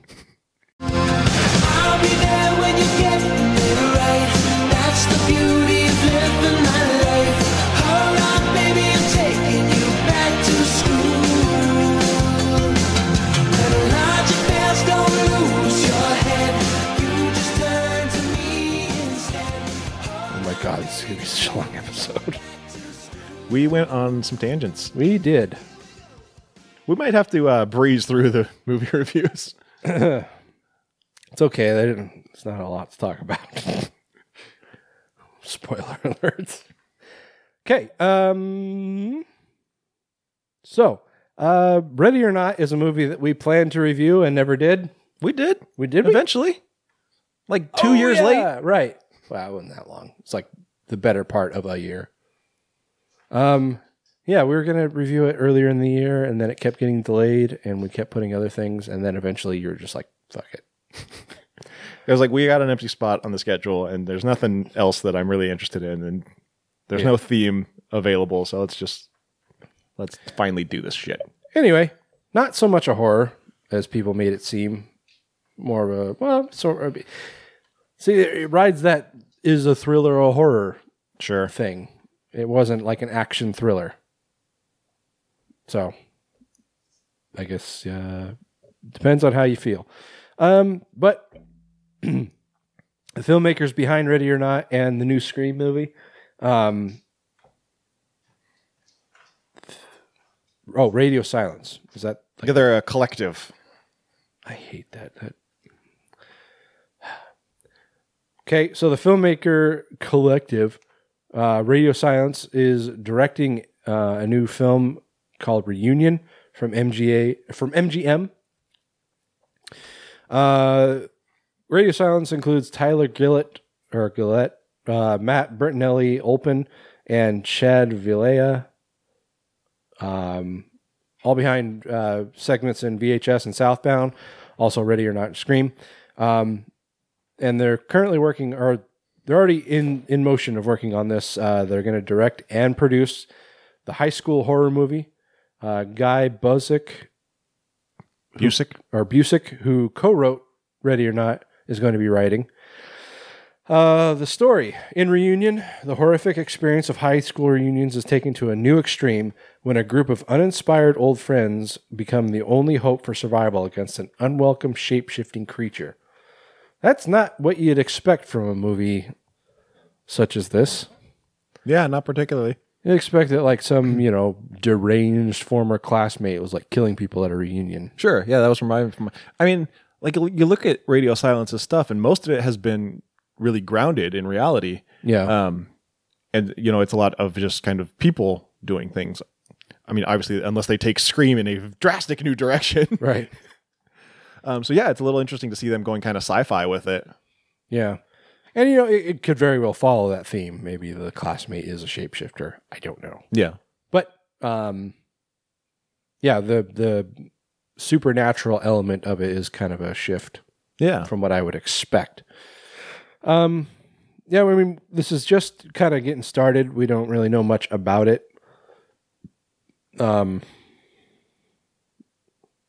Billing it as a high school horror movie is kind of a misnomer, I think, since it's going to be people who are at least in their 20s. Well, yeah, if it's a reunion, so it takes place in a high school, I assume, but you say high school horror and people are going to think high school aged kids. Yeah. Did your class have a reunion? I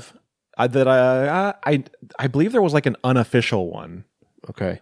See, like I don't think they do like really like official reunions anymore. I think it's just because it's Facebook. You could just have a reunion whenever you want. Yeah, I mean, I've said this before.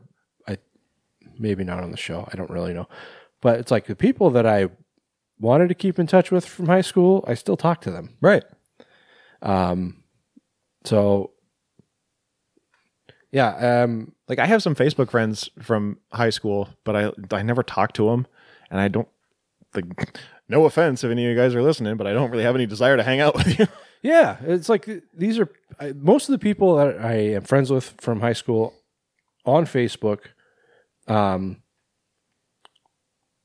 we weren't like friends in high school. We just kind of knew each other. Right. Yeah, like those people I played basketball with and stuff. Right. Like if we wanted to see each other, we could have in the past 20 years. Don't worry, mine's coming up soon too. In 3 years. Wait, you haven't hit your 20 yet. It'll be next year. Is it next year? Okay, 2001 then. I think. Yeah. Okay. Anyway, but yeah, I had a 10-year reunion. I think everybody got together at like this club or a bar or something. Yeah, I got invited to a Facebook event, but I didn't go. Yeah, I don't know where it was or anything, but like I was debating up to the day of whether or not I was going to go, and just decided not to. I can't remember if I had a specific reason or if I just didn't feel like it. But anyway, so yeah, like I said, we don't really know a lot about this yet, but it is being worked on, and interesting enough concept, and I imagine we'll hear more about this later. yes. Accurate. I don't know who you think you are, but before the night is through, I want to do bad things with you. I'm the kind to sit up in. So there was a series from 2018 to 2014, so just recently, on HBO. It was about vampires and shape-shifting were animals called True Blood. A lot of people probably heard of it. Yeah, I heard of it. It was very kind of, like sexy and romantic, not really horror. Right. But, you did have these elements of like the vampires and the what have yous. And apparently, a mere 6 years later, HBO has decided it's time to bring it back. Why not? Yeah, why not? They don't have any other ideas, apparently. Yeah, like they seriously don't. Like Game of Thrones just ended, and I'm pretty sure they're talking about it like a sequel series or a spin-off or something. Sure. Because we need fucking 20 more years of Game of Thrones. Why not? Books aren't even written. We found something that worked, so let's cling to that with everything we have. Roberto Aguirre Sacasa, who is the mind behind Riverdale and Chilling Adventures of Sabrina, so all the Archie shows, is behind this reboot. Yeah, those shows aren't bad. I mean, Riverdale, it's corny. It's a CW show. It's what you'd expect from such a show. But Sabrina's pretty solid. The last couple seasons have been kind of meh. And I know this last season's coming up here pretty soon. But all in all, the shows are pretty decent. So yeah. The showrunner of the original series, Alan Ball, is also expected to come along as an executive producer. There's really not a whole lot of information yet. No actors have been attached to the reboot. HBO has declined comment. Anna Paquin, when asked about it, said, "This is the first I'm hearing of it." So, I mean, reboot is we've talked this issue to death, but it's like reboot is such a fucking useless term. It's like what does that even mean? Like, yeah. I think it's a way for them to like start a new show with new characters, but like if it starts to tank, they can bring in old characters and like, hey, look, remember these guys? Right. You love these guys. It's the Seattle Mariners right marketing theory. Yeah, it's like, hey, we suck. Let's bring back Ken Griffey Jr. Right. Old ass Ken Griffey Jr. It's like, guys, remember 96? That was cool, right? When we almost did it. It's like, here's our new hitting coach, Dan Wilson. What? He's never coached before. I love Dan Wilson, but why is he here now? Also, he's a catcher. Yeah, new bullpen coach, Dan Wilson. What?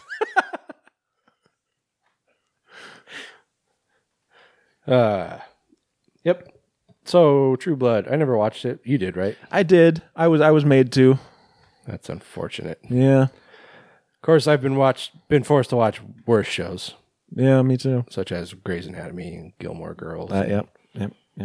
She's watching Station 19 now, which is a Grey's Anatomy spinoff. It's not good. Oh God. It's like fucking ridiculous. It's like they make things go wrong for these firefighters to have something to do. Like this episode, like something like we're in Seattle currently and things go bad. You know, we have a homeless issue. We have people, starving to death on the streets, and we do have the occasional murder.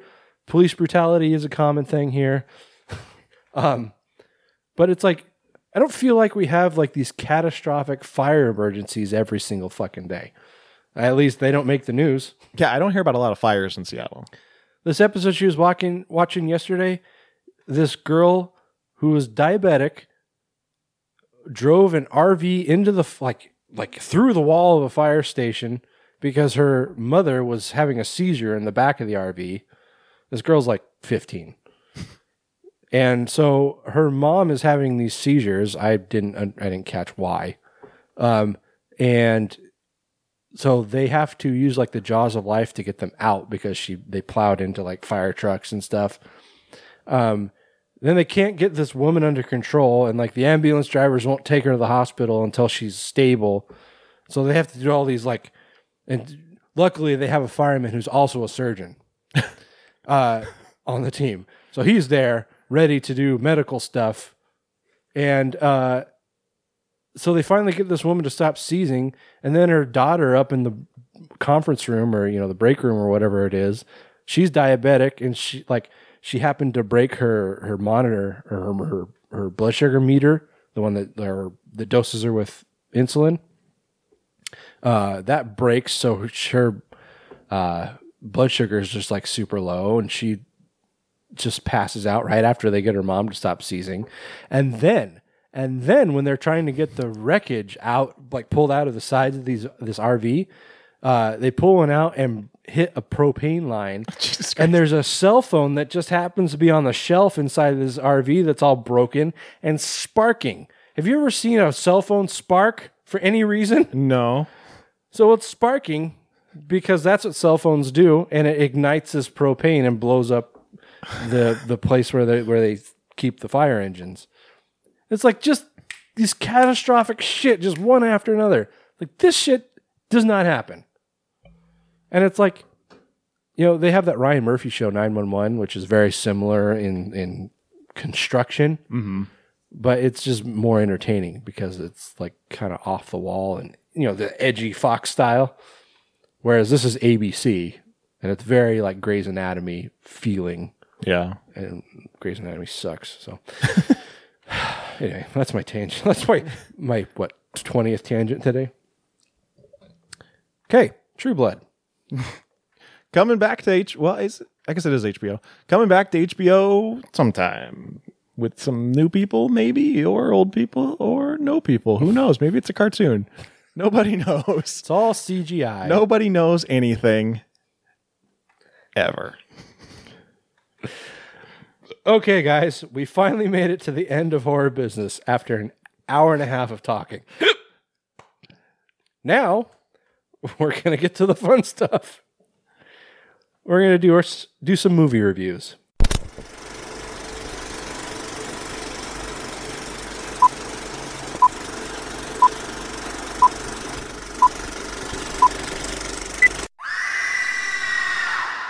Okay, guys, so like we said at the beginning of the episode, this is our probably first and last Hanukkah episode, unless something changes between now and next year.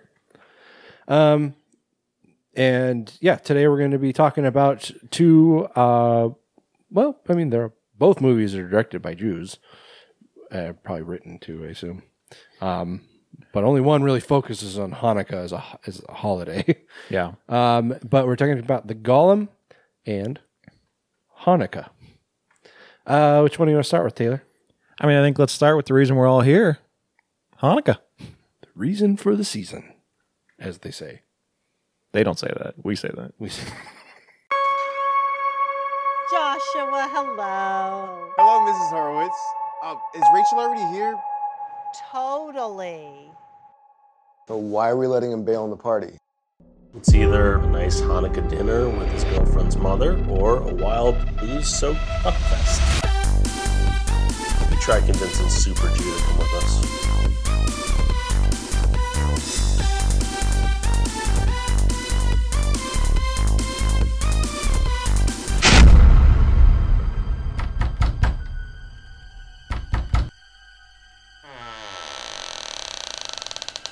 My name is Eamon Feist. I was really hoping to get some information. My cousin is missing. Call me when you get this. Don't be a schmuck and hold a grudge. I want to know where Ivan is. I believe that your friends are dead. Have you ever heard the name Judah Lazarus, the Hana killer? Moments before the police shot and killed him, he was in the middle of ritually sacrificing his only son. Obadiah! Obadiah survived. Now, years have gone by. There's no trace of him. I'm certain that it is he who is targeting your friends. He thinks you're bad Jews. He thinks you're enemies of the Jewish faith, and that he has been chosen by God to enforce the will of God.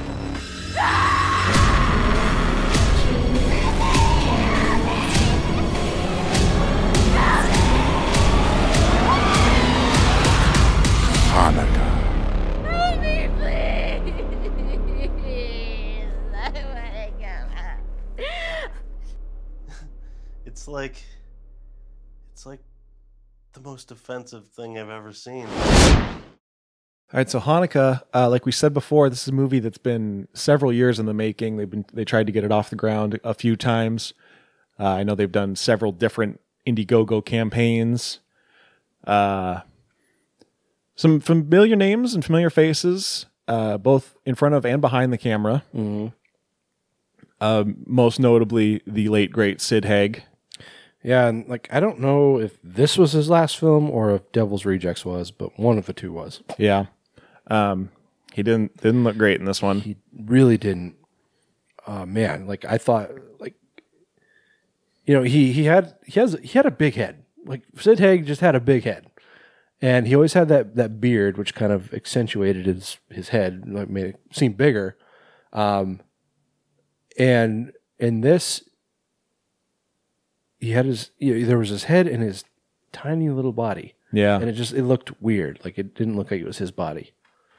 Yeah. But anyway, I mean, if you're tuning in hoping to see a Sid Haig movie, though, I got bad news for you. He kind of gets Drew Barrymore'd in this. Yep.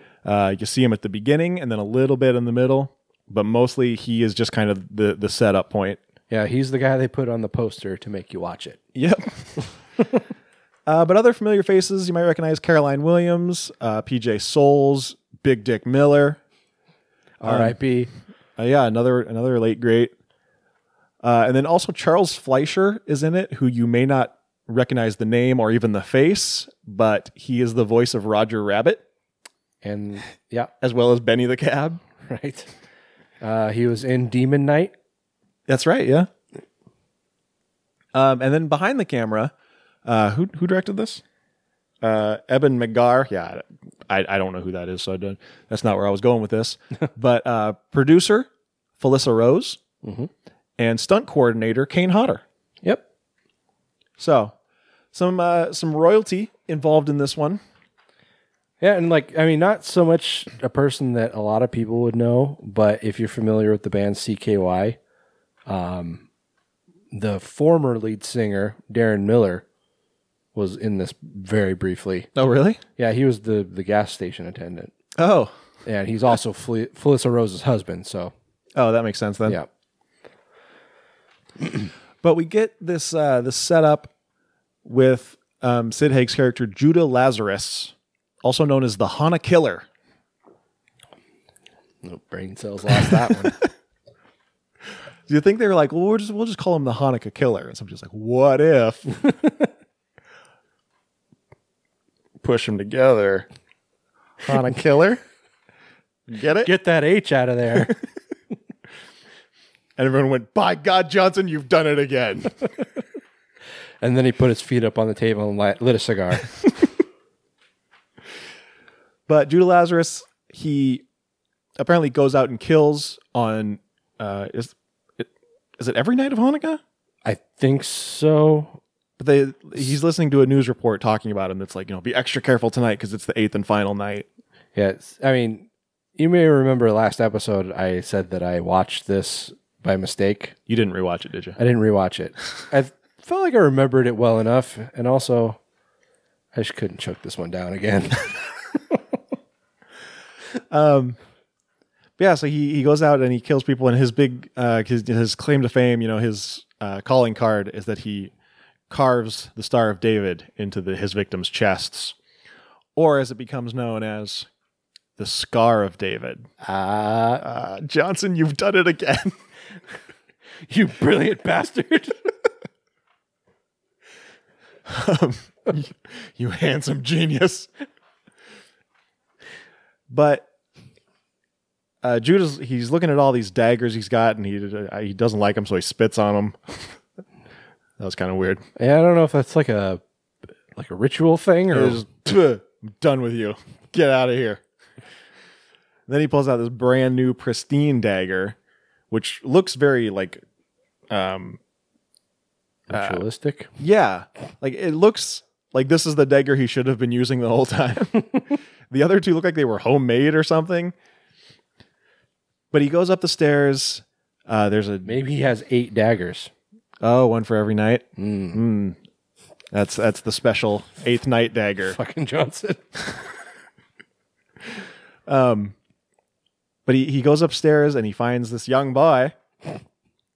Meanwhile, there's this woman in a disgusting bathtub, just covered in all kinds of muck and maybe blood. I don't know.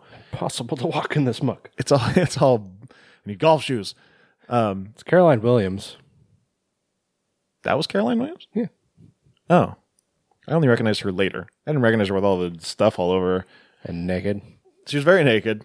There's a lot of very naked in this. Like, not just naked, not just boobs, but like, I mean like, you're almost looking up clams and stuff. Yeah, like, you can like see their guts. Yeah. I think I can see her kidneys.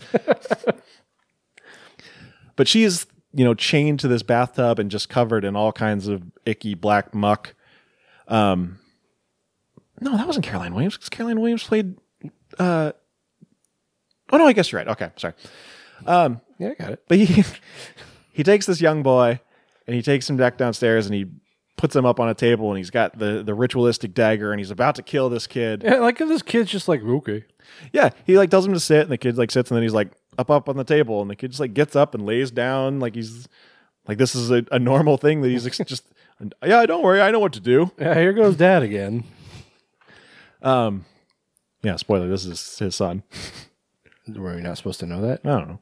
Oh. I didn't know it at this point. They won't really explain it till later, but I guess that's true. Right as he's about to do the deed, cops bust in. Like one cop is like, put down the knife. The other cop's like, shut up, shoot him. Seriously, they kick this door open, put down the knife, bang, bang, bang. But this other cop, he seriously comes in and just like bodies the first cop out of the way and then just puts 2 in his chest. Wasn't it like this some like hard-nosed detective type? He was definitely a detective because he had a trench coat. Right. They issue those. As soon as you get your gold shield, you get a trench coat with it. Yeah. This was in 1983. Right. So then we flash forward. And also... Trench coats were so in vogue back then. Fast forward 36 years. Present day, if you will. Well, 2019, I guess. Right? 36? Well, 2018, if that's when this movie came from. Oh, no, it's never mind. 19. I mean, just doing math, it would be 2019. Yep.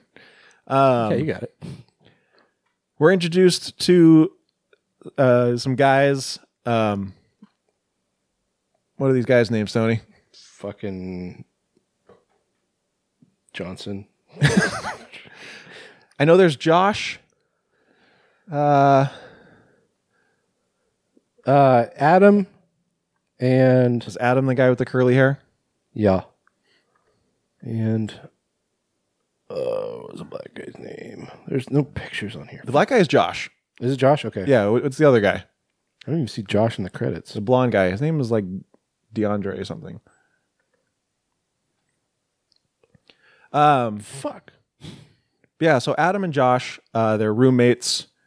I can't tell if Adam's just an asshole if they don't like each other. Oh, there he is. It seems like, yeah, they just kind of rib each other. David? Is that the other guy? Let's call him David. All right. Tolliver. That sounds like a blonde guy. It's like a blonde name. That sounds Aryan.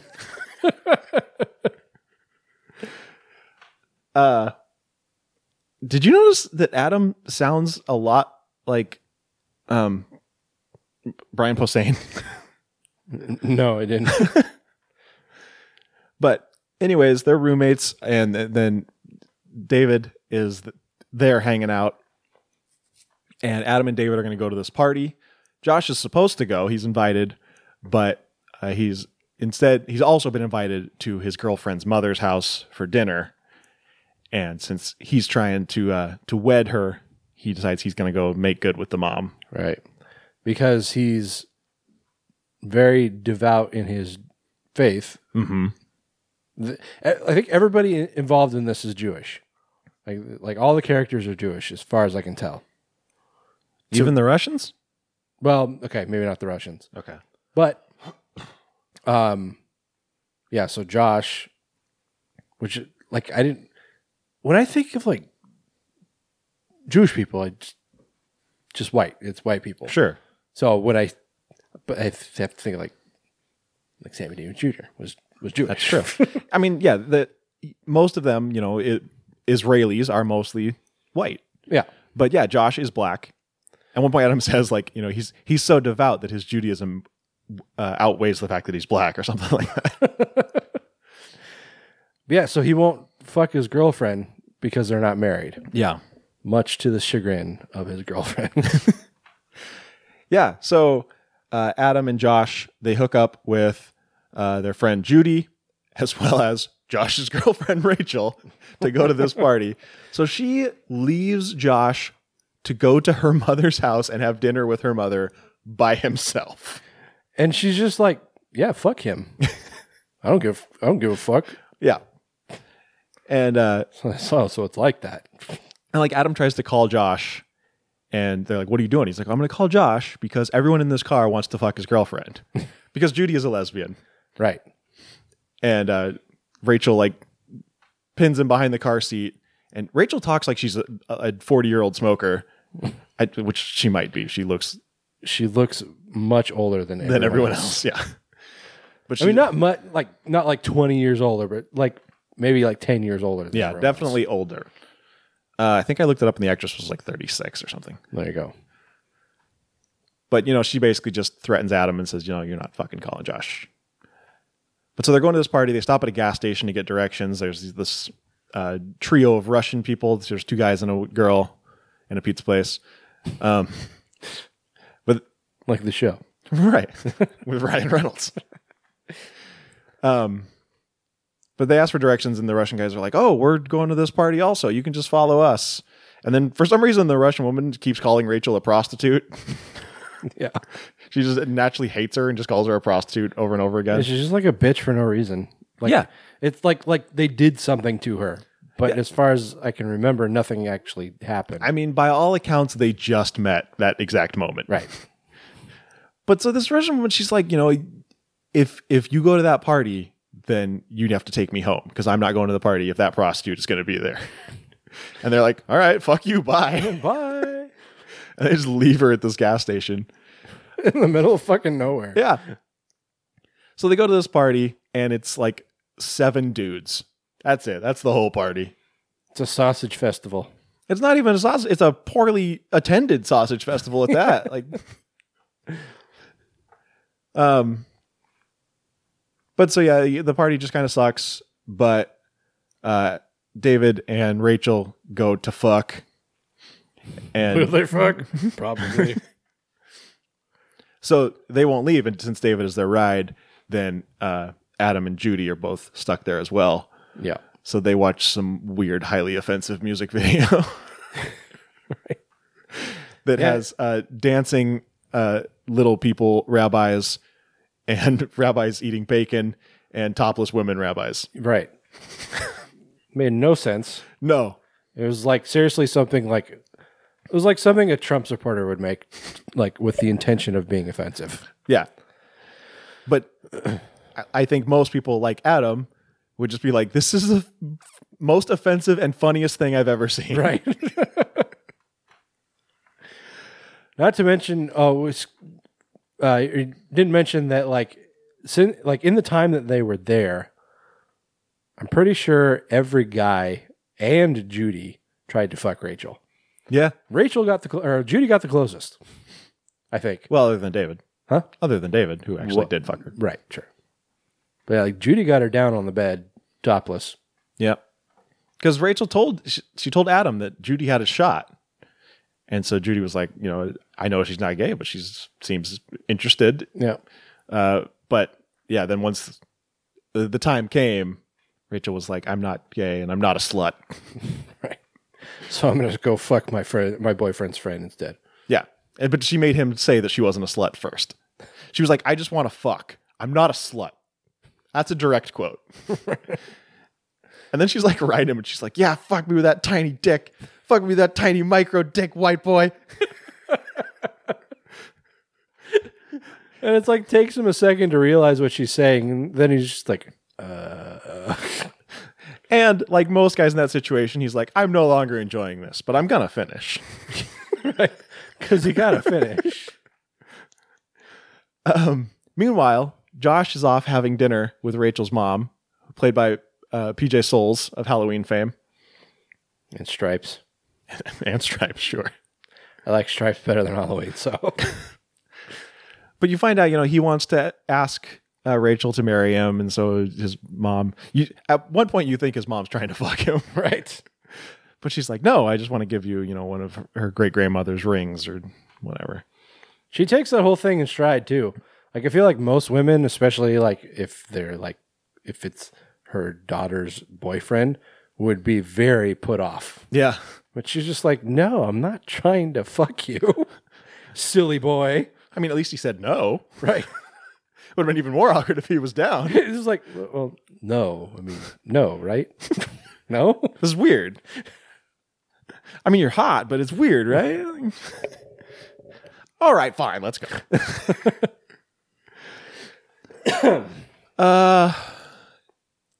So that night, Dave's tires get slashed, and someone fucks with the engine just for good measure. Right. So now they're all stranded at this party. And Josh can't come pick them up because it's the Sabbath. Yeah, right. Yeah. So finally, at this point, people start getting taken out by the Hanukkah killer. Again, even though it's been 36 years and Judah was killed by the police, but somehow he's back. And so like this guy whose party it is, Ian, his sister shows up and sees Rachel and Judy wearing her clothes, and she gets all pissed off. And then they find her outside naked. Yeah. And Ian's just like, don't be dramatic. They didn't take all your clothes. Like, that's like, I feel like if I came outside and saw my sister naked, like, I'd be like, what the fuck are you doing? Right. He's just like, come on, go inside. Yeah. Don't be silly. You silly Billy. And this is about the point where, I guess it's the next morning when Rabbi Amon Feist shows up, played by Charles Fleischer. And he kind of gives us the whole exposition of, this is Obadiah Lazarus, the young boy that was almost sacrificed by his father, and now he's coming back to kill all the bad Jews. Yeah. And at this point, you're like, yeah, I know. Yeah, it was pretty obvious. It's like, was I not supposed to know that? I didn't. But yeah, his whole motivation is that he's trying to kill bad Jews. Right. Like he wants to kill Judy because she has tattoos, and wants to kill Adam because he doesn't observe the Sabbath or something. But I don't know what number of reasons. I don't know what exactly it is about any one person that he doesn't agree with. But apparently, by killing them, he's being a good Jew. Yeah, like find out that like his father was Judah. Like he was an actual rabbi, I think, or maybe not. Anyway, off his fucking nut, obviously being a serial killer, but he created something like 30 more sins that don't actually exist in the Torah. Commandments. Was it commandments or like doesn't exist in? I don't know if they said the Bible or the Torah. But, I think it was the Torah. And yeah, so he's basically following in his father's footsteps with these false commandments. Unprejudiciously killing people based on these things. Yeah, at one point, Adam confronts Obadiah, and he's telling. I guess it is prejudicial. Yeah, because he's prejudiced against these sinners. That's true. Yeah, that make more sense. At one point, Adam confronts him, and he gets right in his face, and he starts quoting scripture to him. Mm-hmm. And he's saying, mitzvah 14:22 or whatever, and then Obadiah's coming back, and he's like, mitzvah. That was the word I couldn't think of. He's quoting these scripts that don't actually exist, mm-hmm. and that's what Adam is telling him. He's like, those aren't real. Like your father made those up. Your father is a fucking lunatic. Yeah, and now you're following him.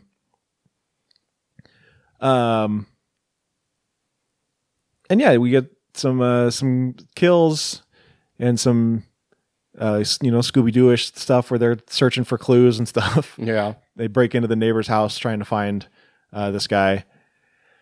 And then Big Dick Miller just kind of shows up out of nowhere. Still don't know where this came from. Like, I don't know. Yeah, we literally just cut to a temple, and Rabbi Dick Miller is talking about being a rabbi, and we're introduced to this other Feist, who I think was Amon's brother. Sure. Who seems to be like learning to be a rabbi. And then the movie ends. Yep. I'm sorry I spoiled the end, but the end literally just kind of comes out of nowhere. Yep. Like we cut to somewhere else, watch this little scene with this one guy. What was his name? It was something else. Feist. It started with a Z. Ziev Feist. And then the movie just ends. Yeah. Like, I mean, spoiler alert, I guess, but there was still 3 people alive in this basement with Obadiah when we cut away from him, and we never see him again. We never go back to that basement or dungeon or whatever it was, and we get no resolution to that part of the story. Well, don't we eventually see that like pretty much all the survivors were killed elsewhere? Or am I remembering that wrong? I don't remember that. I remember PJ Souls comes home and finds Rachel sprawled out naked on the table, dead. I missed that somehow. Oh. I mean, spoiler alert. Sorry, guys. What happens to Adam and David?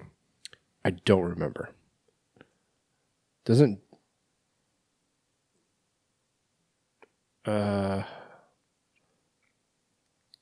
David is the blonde guy. Blonde guy. Doesn't he get like his tongue cut out or something? The last thing I remember is him with the ball gag in his mouth. Is that what it was? I'm like in my head. I'm remembering him like muttering and having a hard time talking, but couldn't remember why. And like Obadiah quotes something about false idols, right? And Adam is like, "I'm not a false idol." What are you talking about? And then he kills Judy. Sorry for all the spoilers, guys, but don't worry about it. It's fine. Yeah. And that was the last thing I remember of any of those characters. I honestly can't remember. Like I said, it's been 3 weeks since I've watched this. Yeah. Well, anyways. So, that's it. That's Hanukkah. Mm-hmm. Ending it all. Sorry. We weren't planning on spoiling it, but fuck it. Just trying to piece things together. Yeah, I mean, the story is almost incomprehensible. Like some parts are just like so predictable.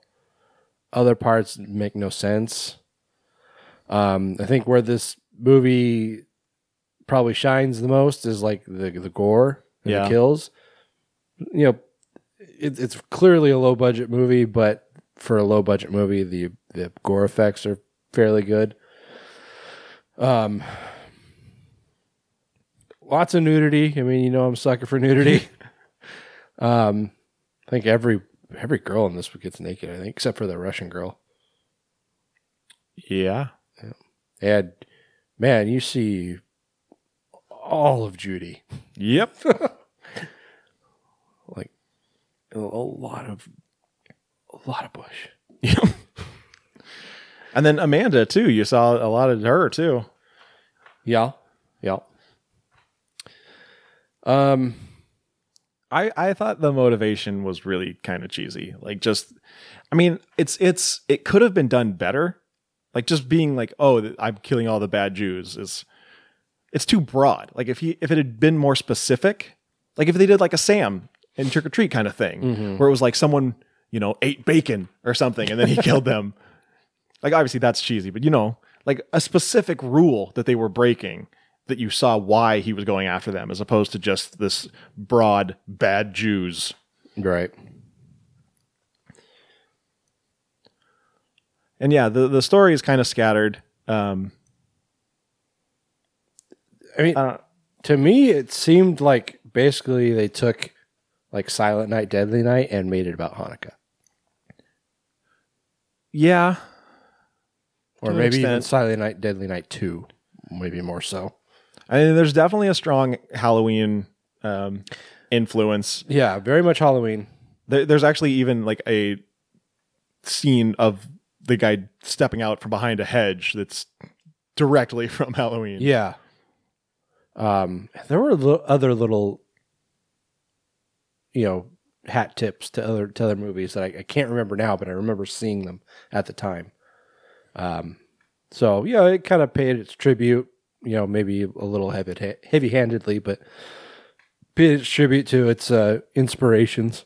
Yeah, I mean, if you look at the branding, the marketing and stuff, they did a lot of stuff that was, directly influenced. There was a poster that looked like the old Halloween poster. They did a poster that looked like the Halloween 3 poster. Right. So there was definitely a strong. I mean, just naming the movie after a holiday, that in itself is, yeah.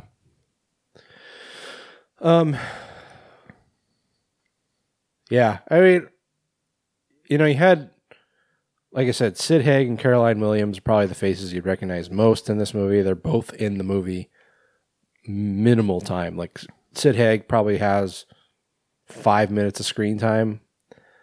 Caroline Williams probably even less. I don't know, because she had that part where she was walking through the graveyard with the little kid. That was that lengthy? I'm sort of. Okay. I'm kind of remembering because that was Obadiah. Yeah. Yeah. And I'm remembering that, it happening in parts, but not being a continuous long scene. But maybe I'm just remembering it wrong. Anyway, but yeah, the people that you know best are barely in the movie, which, if you're paying fairly well-known celebrities, you gotta budget it out. Mitigate their time, yeah. Yeah, like there was, like as far as the cast goes, there was like stronger people and weaker people. It all kind of leveled out, I guess. But I think what the weak point of it was just kind of like the script. Yeah. Like the lines were so fucking cheesy. There was some like really out of place comedy too. Like Adam is like this serious smartass, and he, you know, he's always kind of making quips, and it's like when Feist is telling him this very serious story about people being murdered, and he's like making little quips, and it's like, this is not the time for that to be in the movie. Right. Like, yeah, and Feist, if you hadn't picked up, was like basically Dr. Loomis to a T. What his relevance to the story was, I don't entirely know, because he just seemed like he kind of popped up out of nowhere. I think he was there just to give exposition. Yeah, and like I couldn't tell if he actually had any kind of relationship. Well, no, he did, because he like Judah killed his father. Was that what it was? Yeah. Okay. I guess I missed that. And he had been watching Obadiah since he was a kid. Okay. I guess I missed that part of his exposition, which seemed like it went on forever. It didn't really tell us a lot. No, it didn't. And I guess maybe that's why, like, the actual relevant part, I completely missed it. Anyway. I feel like it kind of bills itself as a slasher, but there's really not a lot of slasher-esque stuff in it. I mean, there's at least one scene that I can think of off the top of my head that's almost more torture porny. But as far as just like, you know, people getting slashed and hacked and stuff, I feel like that's negligible. Yeah. Yeah. It was just almost like ritualistic killings. Yeah. Like Judy, you know, being, I don't want to go into detail how she gets killed because we already spoiled the ending. But yeah, that's who I was talking about when I said the torture porn part. Was that scene, yeah. Yeah, I mean, that amongst all of them, I think is probably the most like detailed. Well, yeah, I mean, detailed and drawn out. The effects are really good at that part, though. That looked gnarly. Yeah. Yeah, especially like the end. Well, maybe I'm remembering that wrong. I don't know. Doesn't matter. Yeah, like I said, I mean, like as far as the acting, it was okay, about what you'd expect from a low budget, yeah, you know, no name movie. The script was really weak, and like not so much the script, like the story itself was very cheesy in a way, but it worked. It flowed, I guess, for the most part. Mm-hmm. It was the dialogue. The dialogue was what was the weakest point of this movie, I think. The best part was the gore. Yeah. Yeah, as far as the story goes, there's like weird parts where it's like the part where they leave the girl at the gas station. I mean, the only real reason I can think of that happened was because then she found the guy that was murdered there. The Russian girl. She like saw the guy that was murdered at the gas station. What? The only reason you thought what happened? That they left her there. Oh, as far as like driving the story? Yeah. Oh, yeah. But then she just like shows up at Ian's house again the next day with this rabbi. Yeah. Sure. And she acts like she like is like buddies with him, or like she's like some secret agent working for him or something. Right. But it was just like he tracked her down because her sister or her cousin was missing. Sure. Yeah, like it's these weird, like super thin things that if you don't think about it, it's fine. But then you're just like, wait, why does he care about this missing girl? And like, I don't get it. I feel like maybe he's not like a detective or something. Like, I feel like if I had a few drinks, this maybe would have worked a little better. Sure. Because I would have been less wrapped up in the details. Yeah. So yeah, I mean, have a few beers and then have 8 beers. I'd have 8 beers. Fuck, I'm surprised we're not having 8 beers right now. You know, if you're in it to win it, you have 8 beers and then you watch Hanukkah because it's probably better. Yeah, I mean, it's not terrible. It's not the worst thing we've watched. No, I've seen much worse. But like I said, if you're expecting like a typical slasher, like a Friday the 13th or even a Halloween, it's not really that. It kind of is. Yeah. But it's definitely a different kind of spin, and it's more you're not going to get like, you know, the big axe or machete kills or anything like that. I mean, as far as that goes, I'd argue that it's on par with the original Halloween, whereas Halloween 2 and onwards were a little more violent. The first one, there wasn't really any blood, or not there wasn't any blood. There wasn't a lot of blood. There wasn't a lot of like on-screen violence. That's true. This has on-screen violence though. It's not in a slasher style. Right. Yeah. It's a much more like calculated serial killer type thing rather than a slasher as you might expect it. Yeah. And as I mentioned before, if you watch all the way through the credits, there's a little blurb that just pops up and it says, Obadiah will be back in the day of judgment, which I'll believe it when I see it.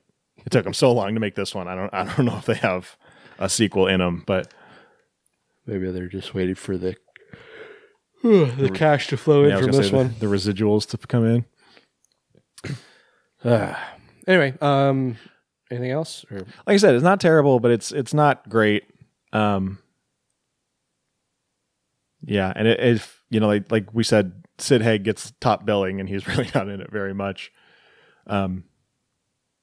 Yeah, I mean, for a low budget, it's not bad, but it's not gonna find itself on par with like the Friday the 13th and the Halloweens. No. I think I'm gonna give it a 4. I was debating between a 4 and a 5. I'll give it a 5. I'll give it a little something extra. Something. A little wink, wink, nudge, nudge. All right. Next up, the 2018 film, The Golem.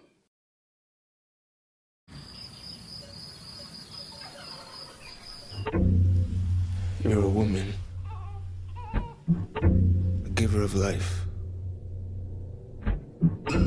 God has assigned you a calling and you're refusing it.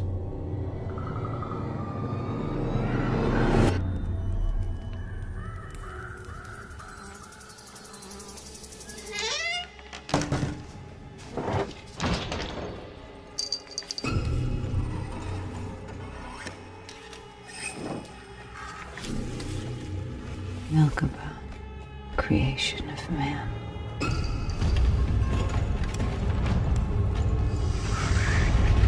We could use the hidden code inside the Book of Creation and create ourselves a golem. And the man form in mud shall be engulfed in living fire. Let there be life.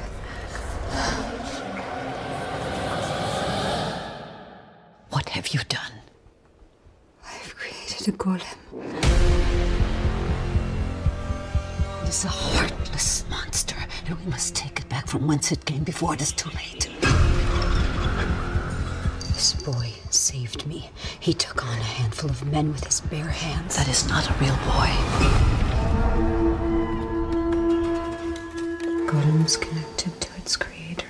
A golem can evolve.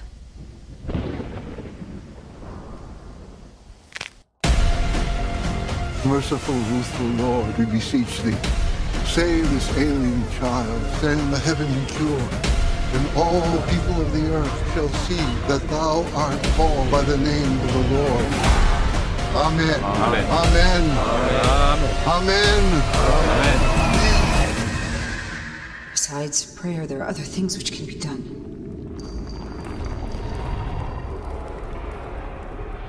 He's just a little boy. There's no evil in him. You know, now I say 2018 because that's the year it was released, like when it started doing festivals.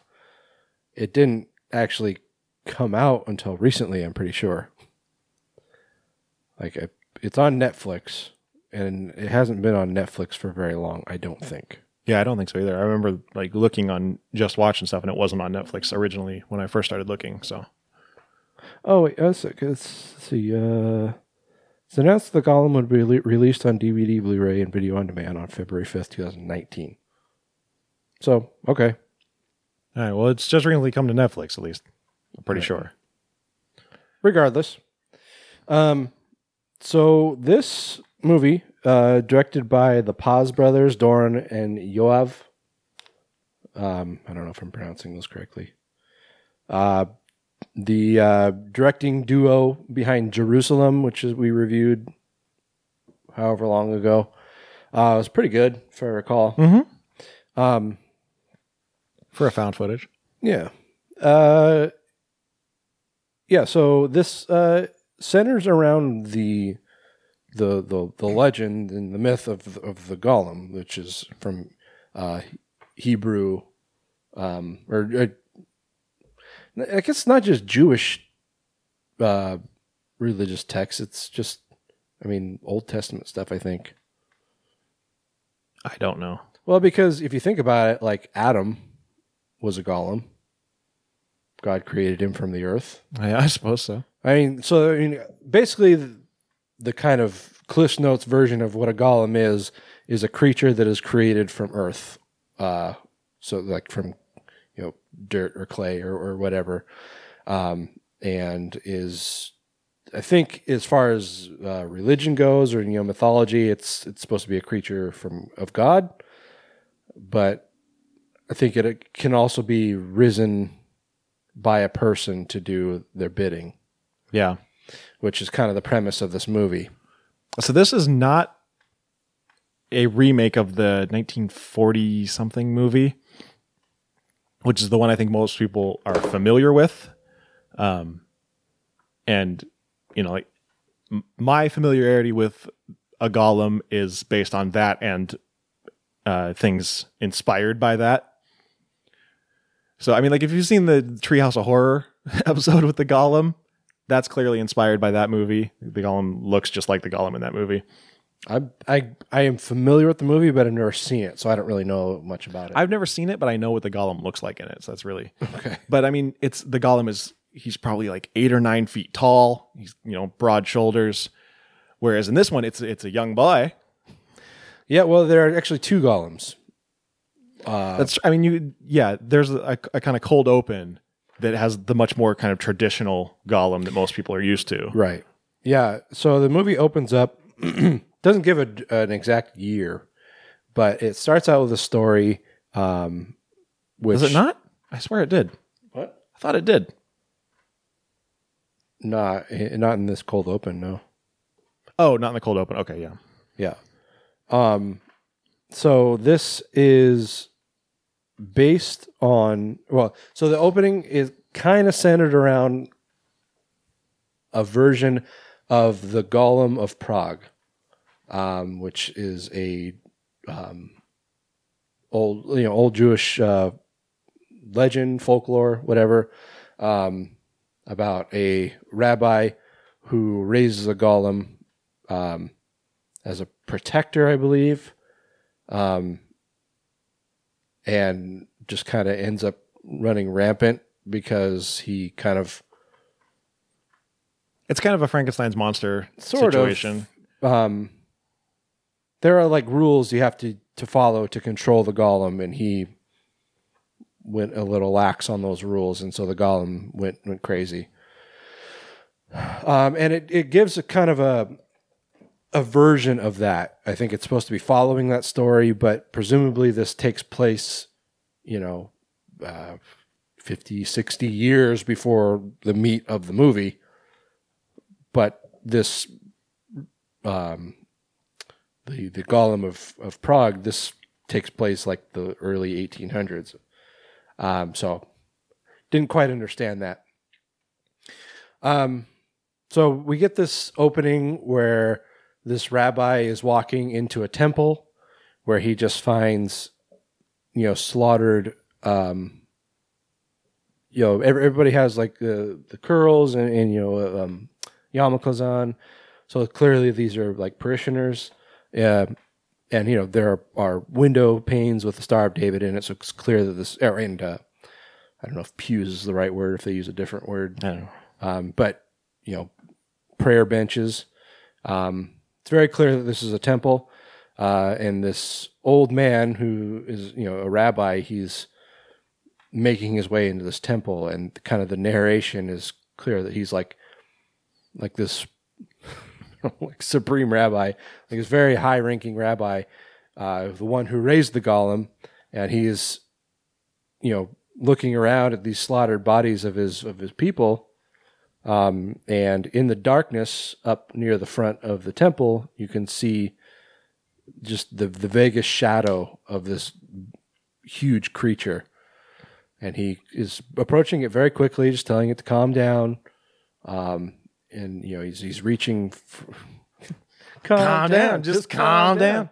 And he's reaching for the creature's mouth. He's like, open your mouth, and like, if you don't watch the rest of this movie, or you don't do any kind of research on the golem's kind of history, the methodology, the lore of Golem, it doesn't really make sense. Yeah, but there's a point to it. He's like saying, open your mouth, and from the back of this building, comes a little girl. She picks up a piece of glass. You can see it cutting into her hand. And she's approaching, and the rabbi hears the little girl behind him, says, no, you have to get out of here, go. And that's when the golem loses control and makes this rabbi's head explode. Yeah. Just blood splatters everywhere. And then we jump forward to, was it 1673? What is it? I thought it was 1674. I don't know. It doesn't matter. 1673. Let's go with that. This is in Lithuania, in a small Jewish village. And by small, I mean there's probably like a couple dozen people living there. Yeah. And it's very isolated. Very, very, very small, tight community. And in this village, we see, it starts out with our main character, Hannah. She is in the shack of a healer, of a healer woman. She's like got her legs up in stirrups, and this woman comes and pours out some kind of oil or salve or balm or whatever, and tincture, is that tincture? That's the word. Who told you to put the balm on? I didn't tell you to put a balm on.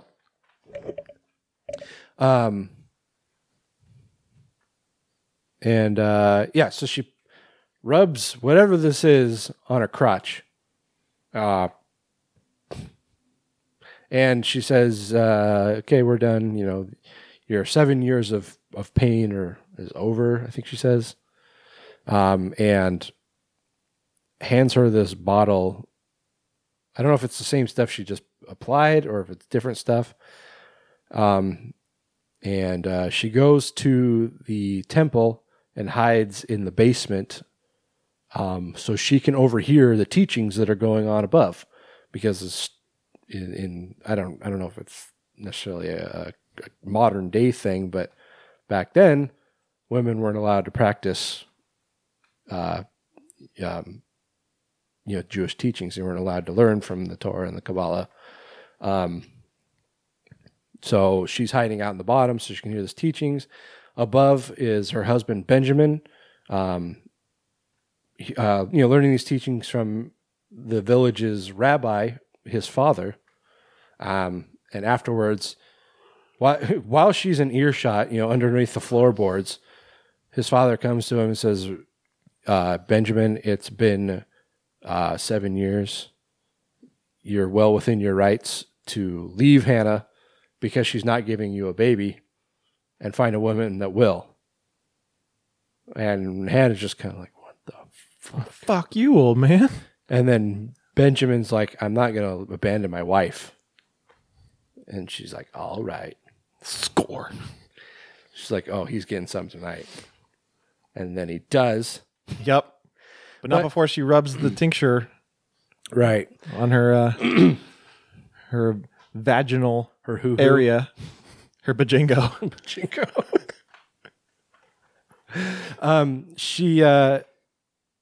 So Benjamin sneaks a copy of the Kabbalah out to her, which is strictly forbidden because he tells her, it's like, this is the last time I'm doing this because, you know, these teachings can drive a man insane, you know.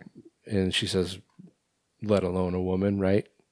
And he's like, well, yeah, obviously. I mean, you said it, not me. So she just kind of spends her nights reading, learning these teachings. And Benjamin is trying like hell to get her pregnant again. And it's just not happening. Obviously, 7 years and nothing. And there's another village lady who's trying to make a move on him, a widow, presumably.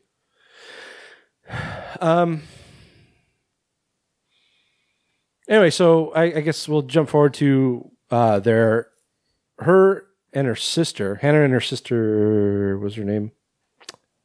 I don't know. Rebecca.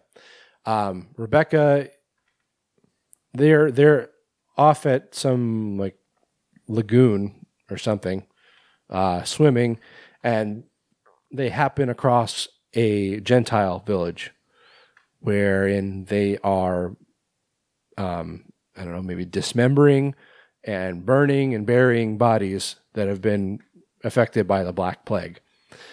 They escape back to their village and proceed with Rebecca's wedding. And back in the Gentile village, they decide that, you know, this has been going on for centuries now, or, you know, millennia even, Jews being a scapegoat. They feel that because the Jews aren't being affected, because they are a very tight-knit, closed-off community, because they aren't being affected by the Black Plague, they must have put the curse on them. And this scene where they show up to the village feels so timely. Oh, I know. Because they're just like, we're all getting afflicted and you're out here celebrating. And they're like, yeah, well, we social distance. Yeah.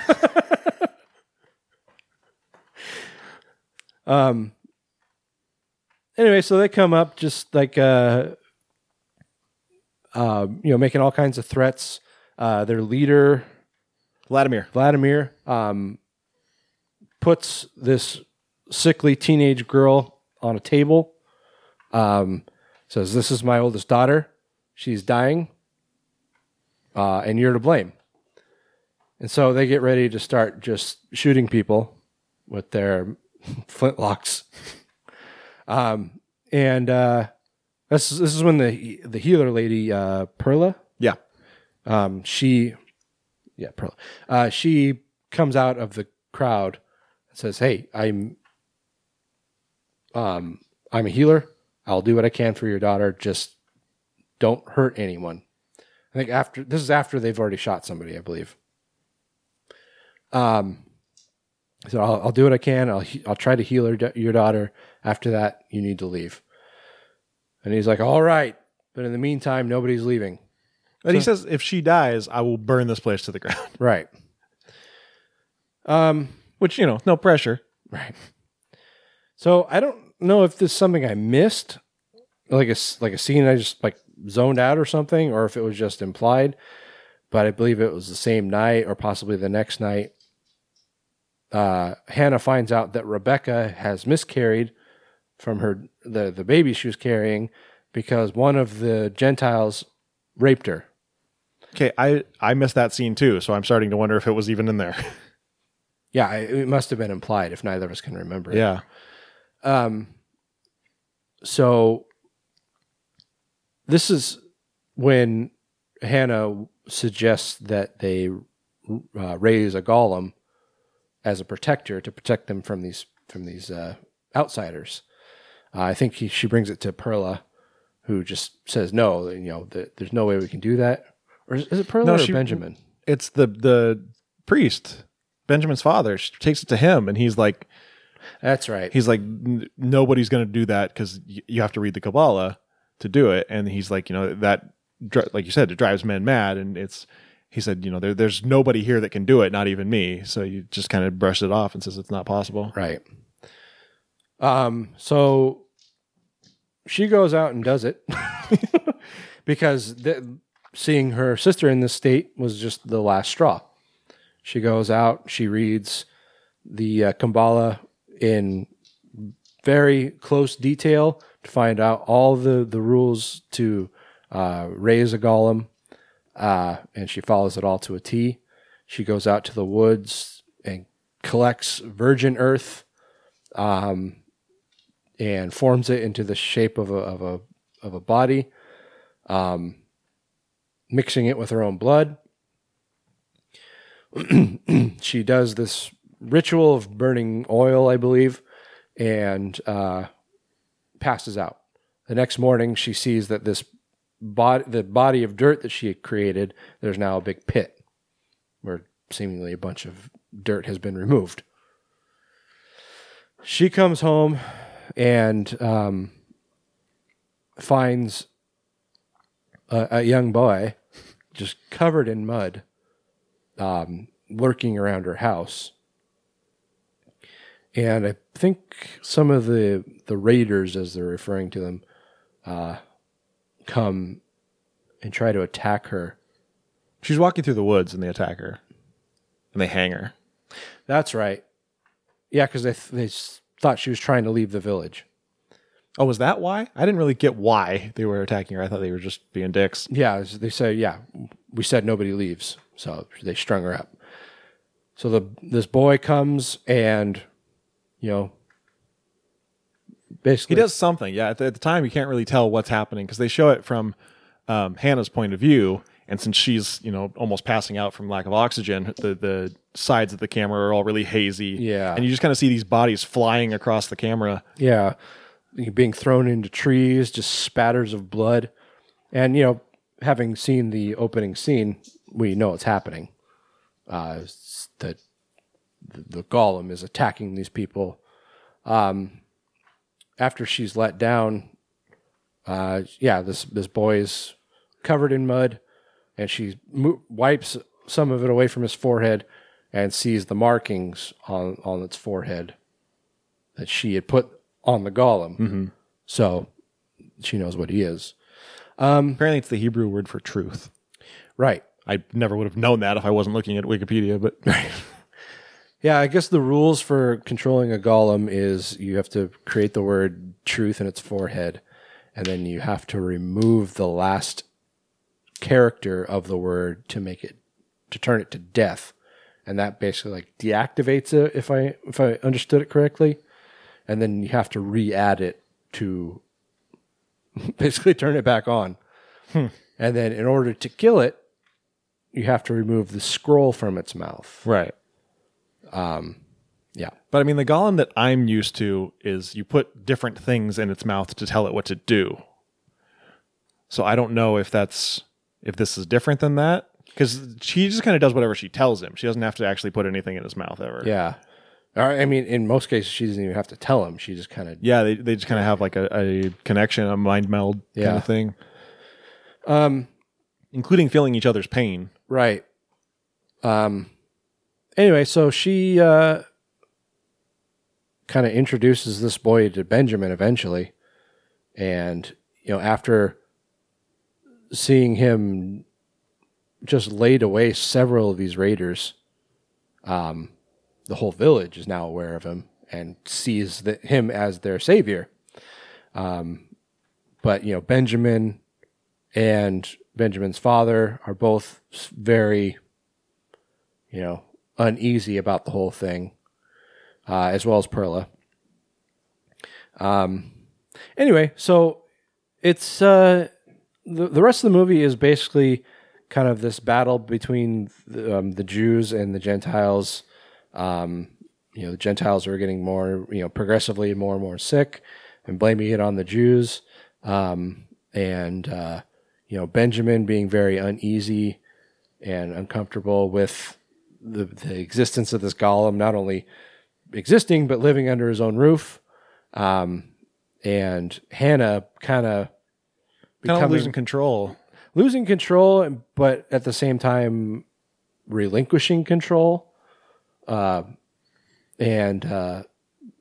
becoming, I don't know, almost symbiotic with this thing. Yeah. And it's very clear that she's kind of grieving her son. Well, yeah, she calls him Joseph, which was their son's name. Right. And, you know, at one point, Benjamin has to say, that's not Joseph. Joseph has been dead for 7 years. Right. At one point he tells her that she has to kill it. And she's like, nobody's killing anyone. At one point she tries to kill it and can't. At one point she tries to kill it. She tries to drown him in the bathtub. I think it was, like a test. Yeah. I don't think she was necessarily trying to kill him, just seeing if she could. Well, she couldn't. Yeah.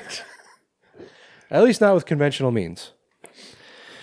Anyway, so I mean that's kind of the movie. I don't want to give away the ending, like Taylor did. I think technically you did. Then we just kind of said, fuck it. What? How? Well, you gave away the part about Judy. About Judy? Yeah. Her death scene? I didn't say anything about her death scene. Yes, you did. And then you were like, oh, sorry, spoilers. What? That's what just happened. You already said that people were dying. Well, yeah. Oh, fuck you. Anyway, you're the one that talked through the end of the fucking movie. Anyway. So because the movie just ends. Okay, guy. So, yeah, that's the Golem for the most part. Yep. What'd you think, Taylor? It's all right. It's definitely a different take on the Golem than I'm used to. Like I said, I'm used to the big hulking kind of figure that just kind of like wrecks people with his bare hands. Mm-hmm. Whereas this is not only just a child, but there's like a telekinetic aspect to it. Yeah. Which is, I've never seen anything like that in a Golem story. I don't know if that's a common thing or not. I wouldn't think so. I don't think there was telekinesis as a myth when the original stories were written. Yeah, I don't know if there was like just maybe like some kind of connection where the Golem could detect some, its controller's will.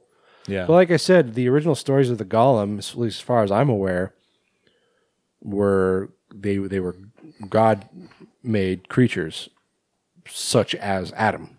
Yeah. And it was more in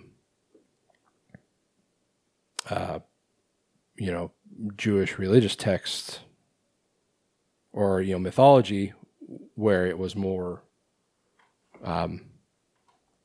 people raising a golem to be some kind of control or to be some kind of protector or enforcer or whatever. Yeah. I mean, I hate to say it, but my biggest memory of a Golem story comes from The Simpsons. When they have the Golem and they like I said, they have to put different things in his mouth to make him do different things. See, I don't remember the story you're talking about. He was voiced by Richard Lewis. Okay. This was a Treehouse of Horror? Yeah. I don't remember it. Is it an older one? Yeah, kind of. Anyway, yeah, it's like a Golem was kind of something I was always somewhat familiar with. I knew what it was. Okay, I do remember that. Okay. But yeah, I kind of took it upon myself to do a little more reading about the lore, or, the story behind the Golem, to kind of understand it a little better for this. From what I read about the actual belief of the Golem is a little different from this. Yeah, this definitely seems like it kind of takes some liberties with the story. Yeah, I mean, I think you have to. Like I said, as far as like my knowledge of the Golem, which is admittedly, paltry, it's more of a Jason, where it's like a big burly person that, like I said, kills people with his bare hands and stuff. Whereas like the one at the beginning of the movie. Yeah, whereas this is more of like a Carrie kind of thing. Yeah, but he can just make people's heads explode, right? Just by looking at them. Yeah, I don't know if that was necessarily a thing. I doubt it. But yeah, like all the stories with the Golem I was seeing, it's like people would name it, give it a conventional name, but it wouldn't be a little boy, it would be like a big mud monster. Right. But I don't know. I'm not Jewish, so. Yeah. Yeah, I don't want to just sit here and be like, well, technically, the lore says. Yeah. Let me tell you something about a faith that I am not involved in. Right. Yeah, because A, it's not my story to tell. And B, mythology and lore is always open to interpretation and open to kind of, to putting your own spin on. Yeah, especially when it's been translated how many times. Yeah. But yeah, no, I mean, the movie is pretty good. It's not bad. Yeah, technically speaking, it was all very well put together. Yeah, it's a little slow. Yeah. Not much of a body count for most of it. Yeah, but I mean, when it does happen, just like these people are basically like walking blood bags. Yeah. Like when he pops one of their heads or something, that's a lot of blood that just spews everywhere. There's one kill towards the end that I really liked, but I don't want to give it away. Sorry, say that again. I said there's one kill towards the end that I really liked, but I don't want to give away what it is. Okay. It involves a sheep's horn. Oh, yeah. Yeah, that was a good one.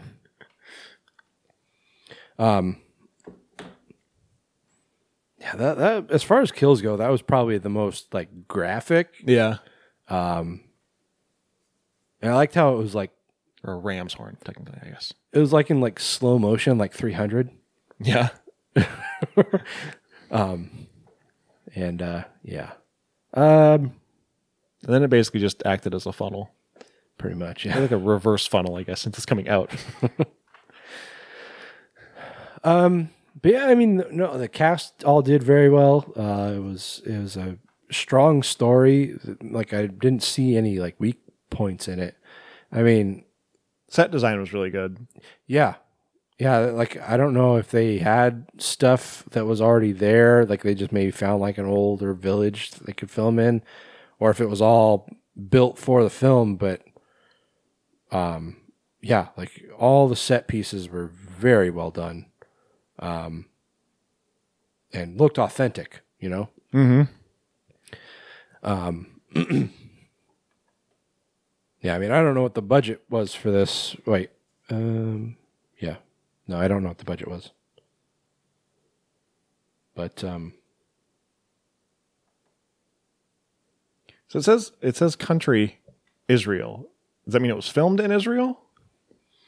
Well, the Paz brothers are Israeli filmmakers, so I think maybe whoever made the film, whatever country they live in, that's the country of origin. Apparently it was filmed in Kiev. Which makes sense. Yeah. Anyway, yeah. I guess I don't really have a lot of outstanding things to say one direction or the other. It was a very good movie. Very well done, very well put together. Oh wow, the original's from 1915. It's even older than I thought. Damn. I don't know. You have anything to add? I feel like I'm kind of just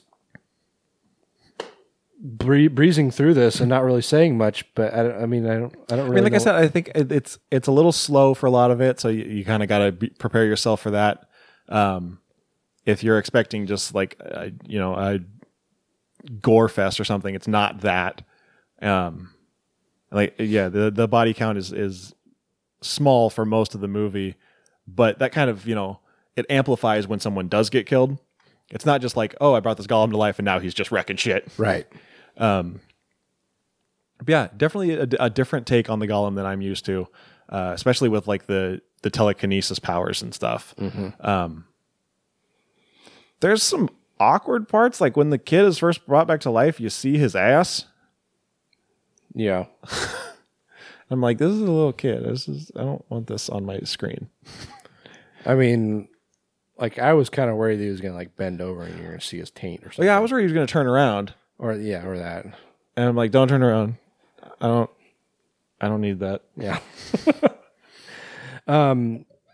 Hannah, the character, was like, she kind of like rode the border of being sympathetic and kind of villainous. Yeah. And I don't know if it's Hani or Hanny Furstenberg, who played Hannah. She did a really good job at selling that. Yeah.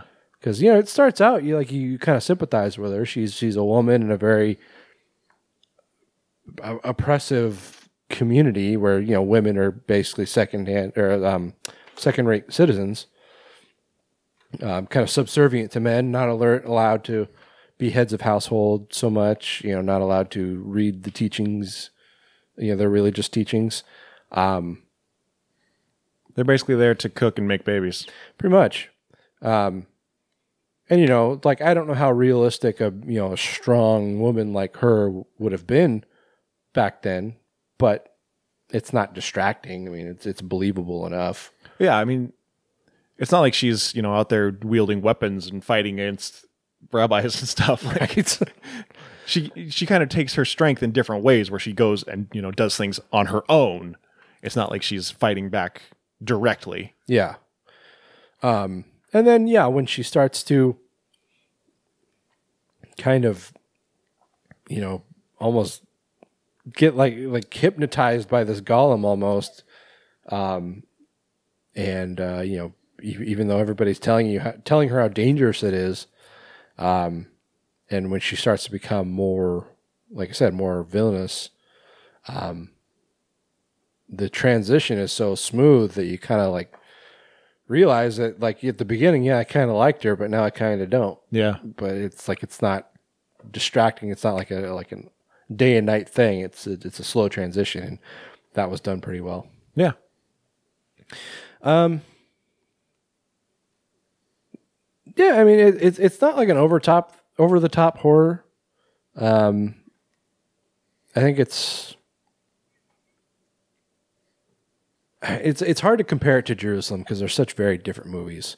I mean, Jerusalem was not only first person, you know, found footage, but it was also like this, you know, apocalyptic movie. Right. And this was, you know, cinematic, obviously, and, you know, very character driven, you know, centralized. But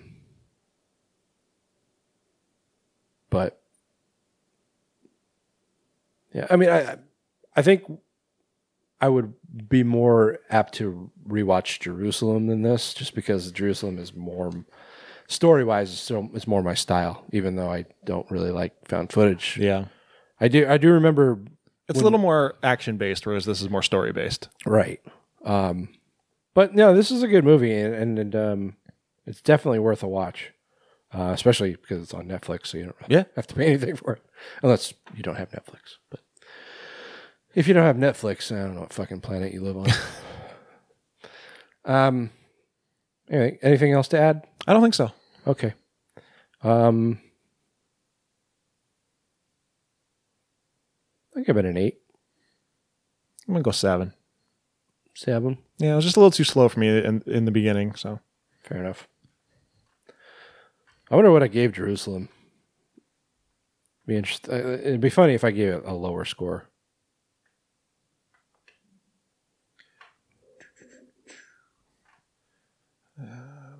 All sheets.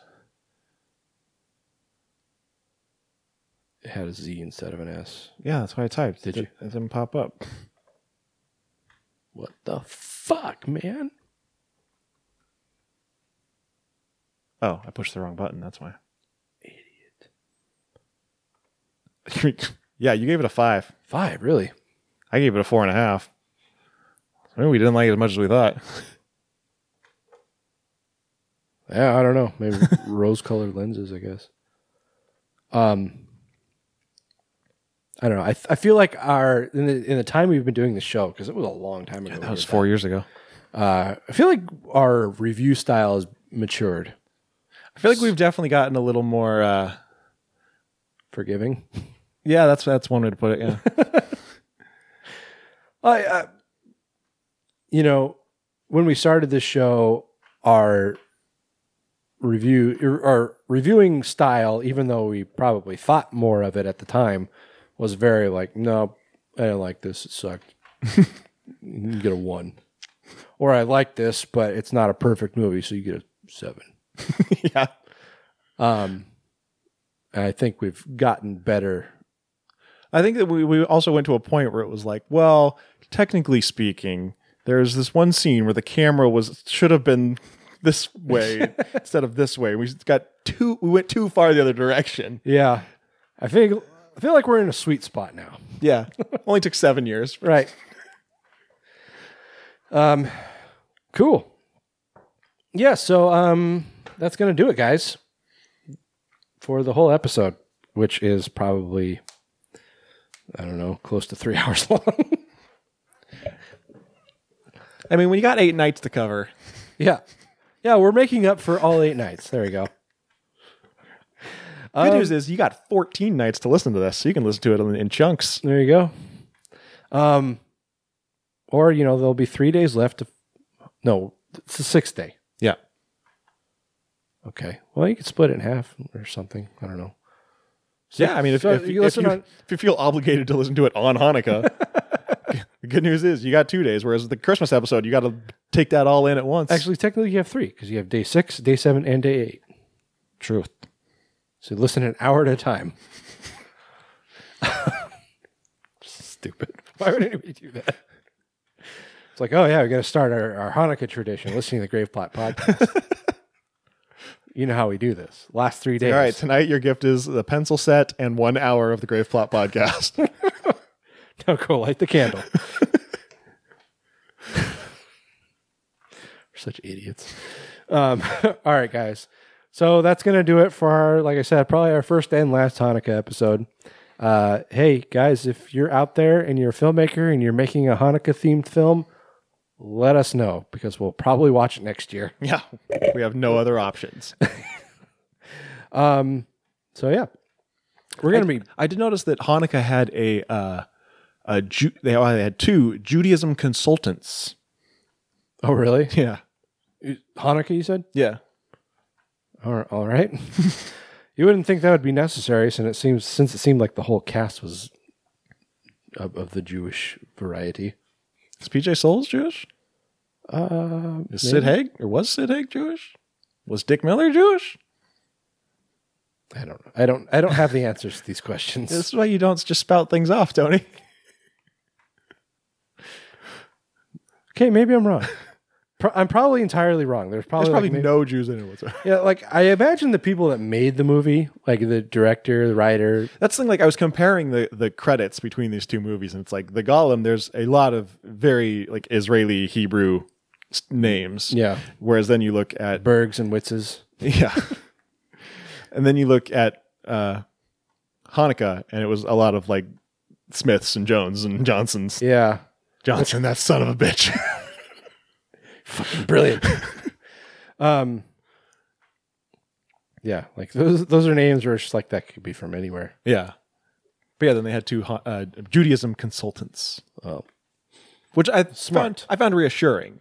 Yeah. Like if you're going to make a movie about Hanukkah where you're not Jewish, it's good to have someone on set who can be like, that's offensive. Don't do that. Yeah. We probably could have used one of those on this episode. That probably wouldn't have been a bad idea. We could probably use an expert on a lot of things on a lot of episodes, because me in particular, I'll own it. I tend to say things that I don't entirely know. We need that opera singer from Scrubs.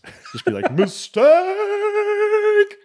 Yeah, sometimes I'll be listening back to the episodes, and it's not always just me. Sometimes it's you, but it's just like, probably shouldn't have said that. But a lot of times I'll leave it in because I want it to be real. Okay, so we're going to be back in 2 weeks, guys, with not only our Christmas episode, but with our final episode of 2020. Of 220. The longest fucking year in history. Was this a leap year? Yeah. Yeah, I guess it was, divisor of 4, so it must have been. But it's like, the last thing we fucking needed was an extra day of this goddamn year. But here we are. This was actually before the pandemic, I guess. It was pretty much still just a China issue at that point. Yeah. I think it was starting to make its way over here. I think we might have had a couple cases in February, but that was the time when we were on the show being like, you don't need a mask. Yeah. We're so fucking smart. It's like, this is not going to be a problem where you're going to be locked up in your house. Yeah, we literally said that. Yeah. Fucking idiots. Things change. At the time, we were right. Right. But science changes and things change. Well, you know what it Situations was? change. Is we overestimated the average intelligence of people. Yeah, that's again. Yeah. If people were actually as smart as we thought they were, it would have been over and done by now. Yep. But they're not.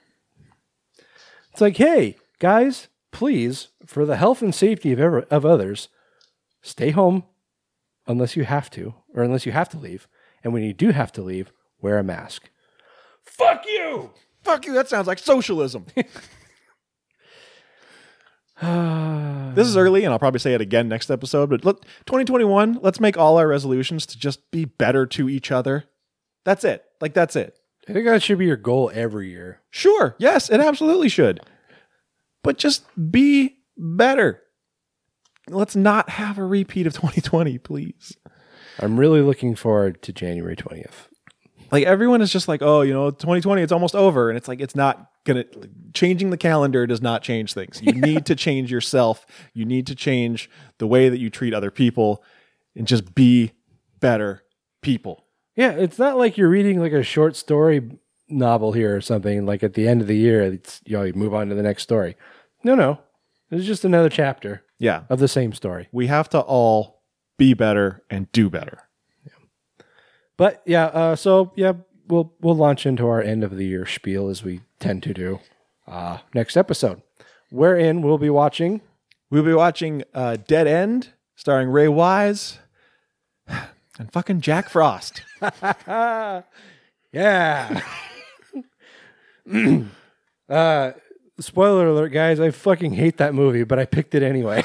Why? Because I hate myself. And I hate you. I want to punish myself.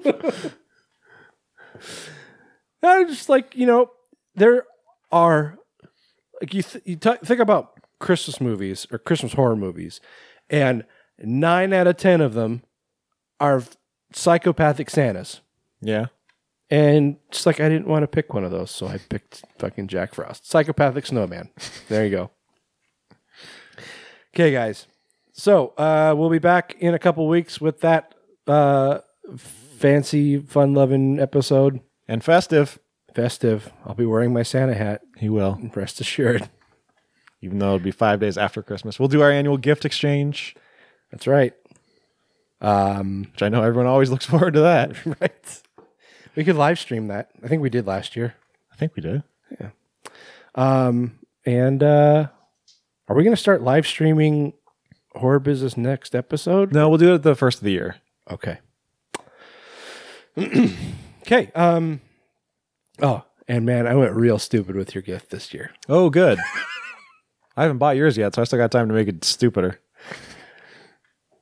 I mean, it's not like stupid. It's like, hey, here's a fucking bucket of shit. My shit. I don't want that. Yeah, nobody wants that. Don't give that to me. But that's not what I got. Oh, okay. It's funny. You'll like it. All right. No, I'm scared. Okay, guys. So we'll be back in a couple weeks. Until then, Taylor, where can people find us? They can find us at graveplotpodcast.com. Listen to all the old episodes. Rate, review, and subscribe wherever you listen to your podcasts. If you want a magnet, we'll send you a magnet. You don't even have to do anything. Just ask us nicely and we'll send you a magnet. We have so many fucking magnets. I got magnets coming out the ass. Literally, I got magnets on my tits. I don't know what that means. I got bits on your tits. Follow us on Facebook, Instagram, and YouTube as Grave Plot Podcast, or on Twitter as Grave_plot. Check out patreon.com/GravePlotFilmFest. Grave Plot Podcast. Also check out GravePlotFilmFest.com. Get your tickets today. And we will see you in your own home on February 6th. In your beds. Naked. Not too many Hanukkah songs. We'll be naked in your beds. Wrote a song for all those nice little Jewish kids who don't. All right, guys. So until next time, I'm Skeletoni. I'm Taylor of Terror. This has been the Grave Plot Podcast, where we're all a little dead inside. Put on your yarmulke. Here comes Hanukkah. So much Hanukkah to celebrate Hanukkah. Hanukkah is the festival of lights. Instead of one day of presents, we have 8 crazy nights. When you feel like the only kid in town without a Christmas tree, here's a list of people who are Jewish, just like you and me.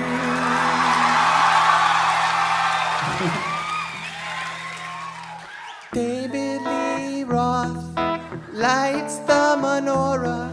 So do James Conn, Kirk Douglas, and the late Dinah Shore. Guess who eats together at the Carnegie Deli? Bowser from Sha-Na-Na and Arthur Fonzarelli. Paul Newman's half Jewish, Goldie Hawn's half too. Put them together, what a fine-looking Jew. You don't need Deck the Halls or Jingle Bell Rock, 'cause you can spin a dreidel with Captain Kirk and Mr. Spock, both Jewish. Put on your yarmulke, it's time for Hanukkah. The owner of the Seattle Supersonicas celebrates Hanukkah. O.J. Simpson, not a Jew.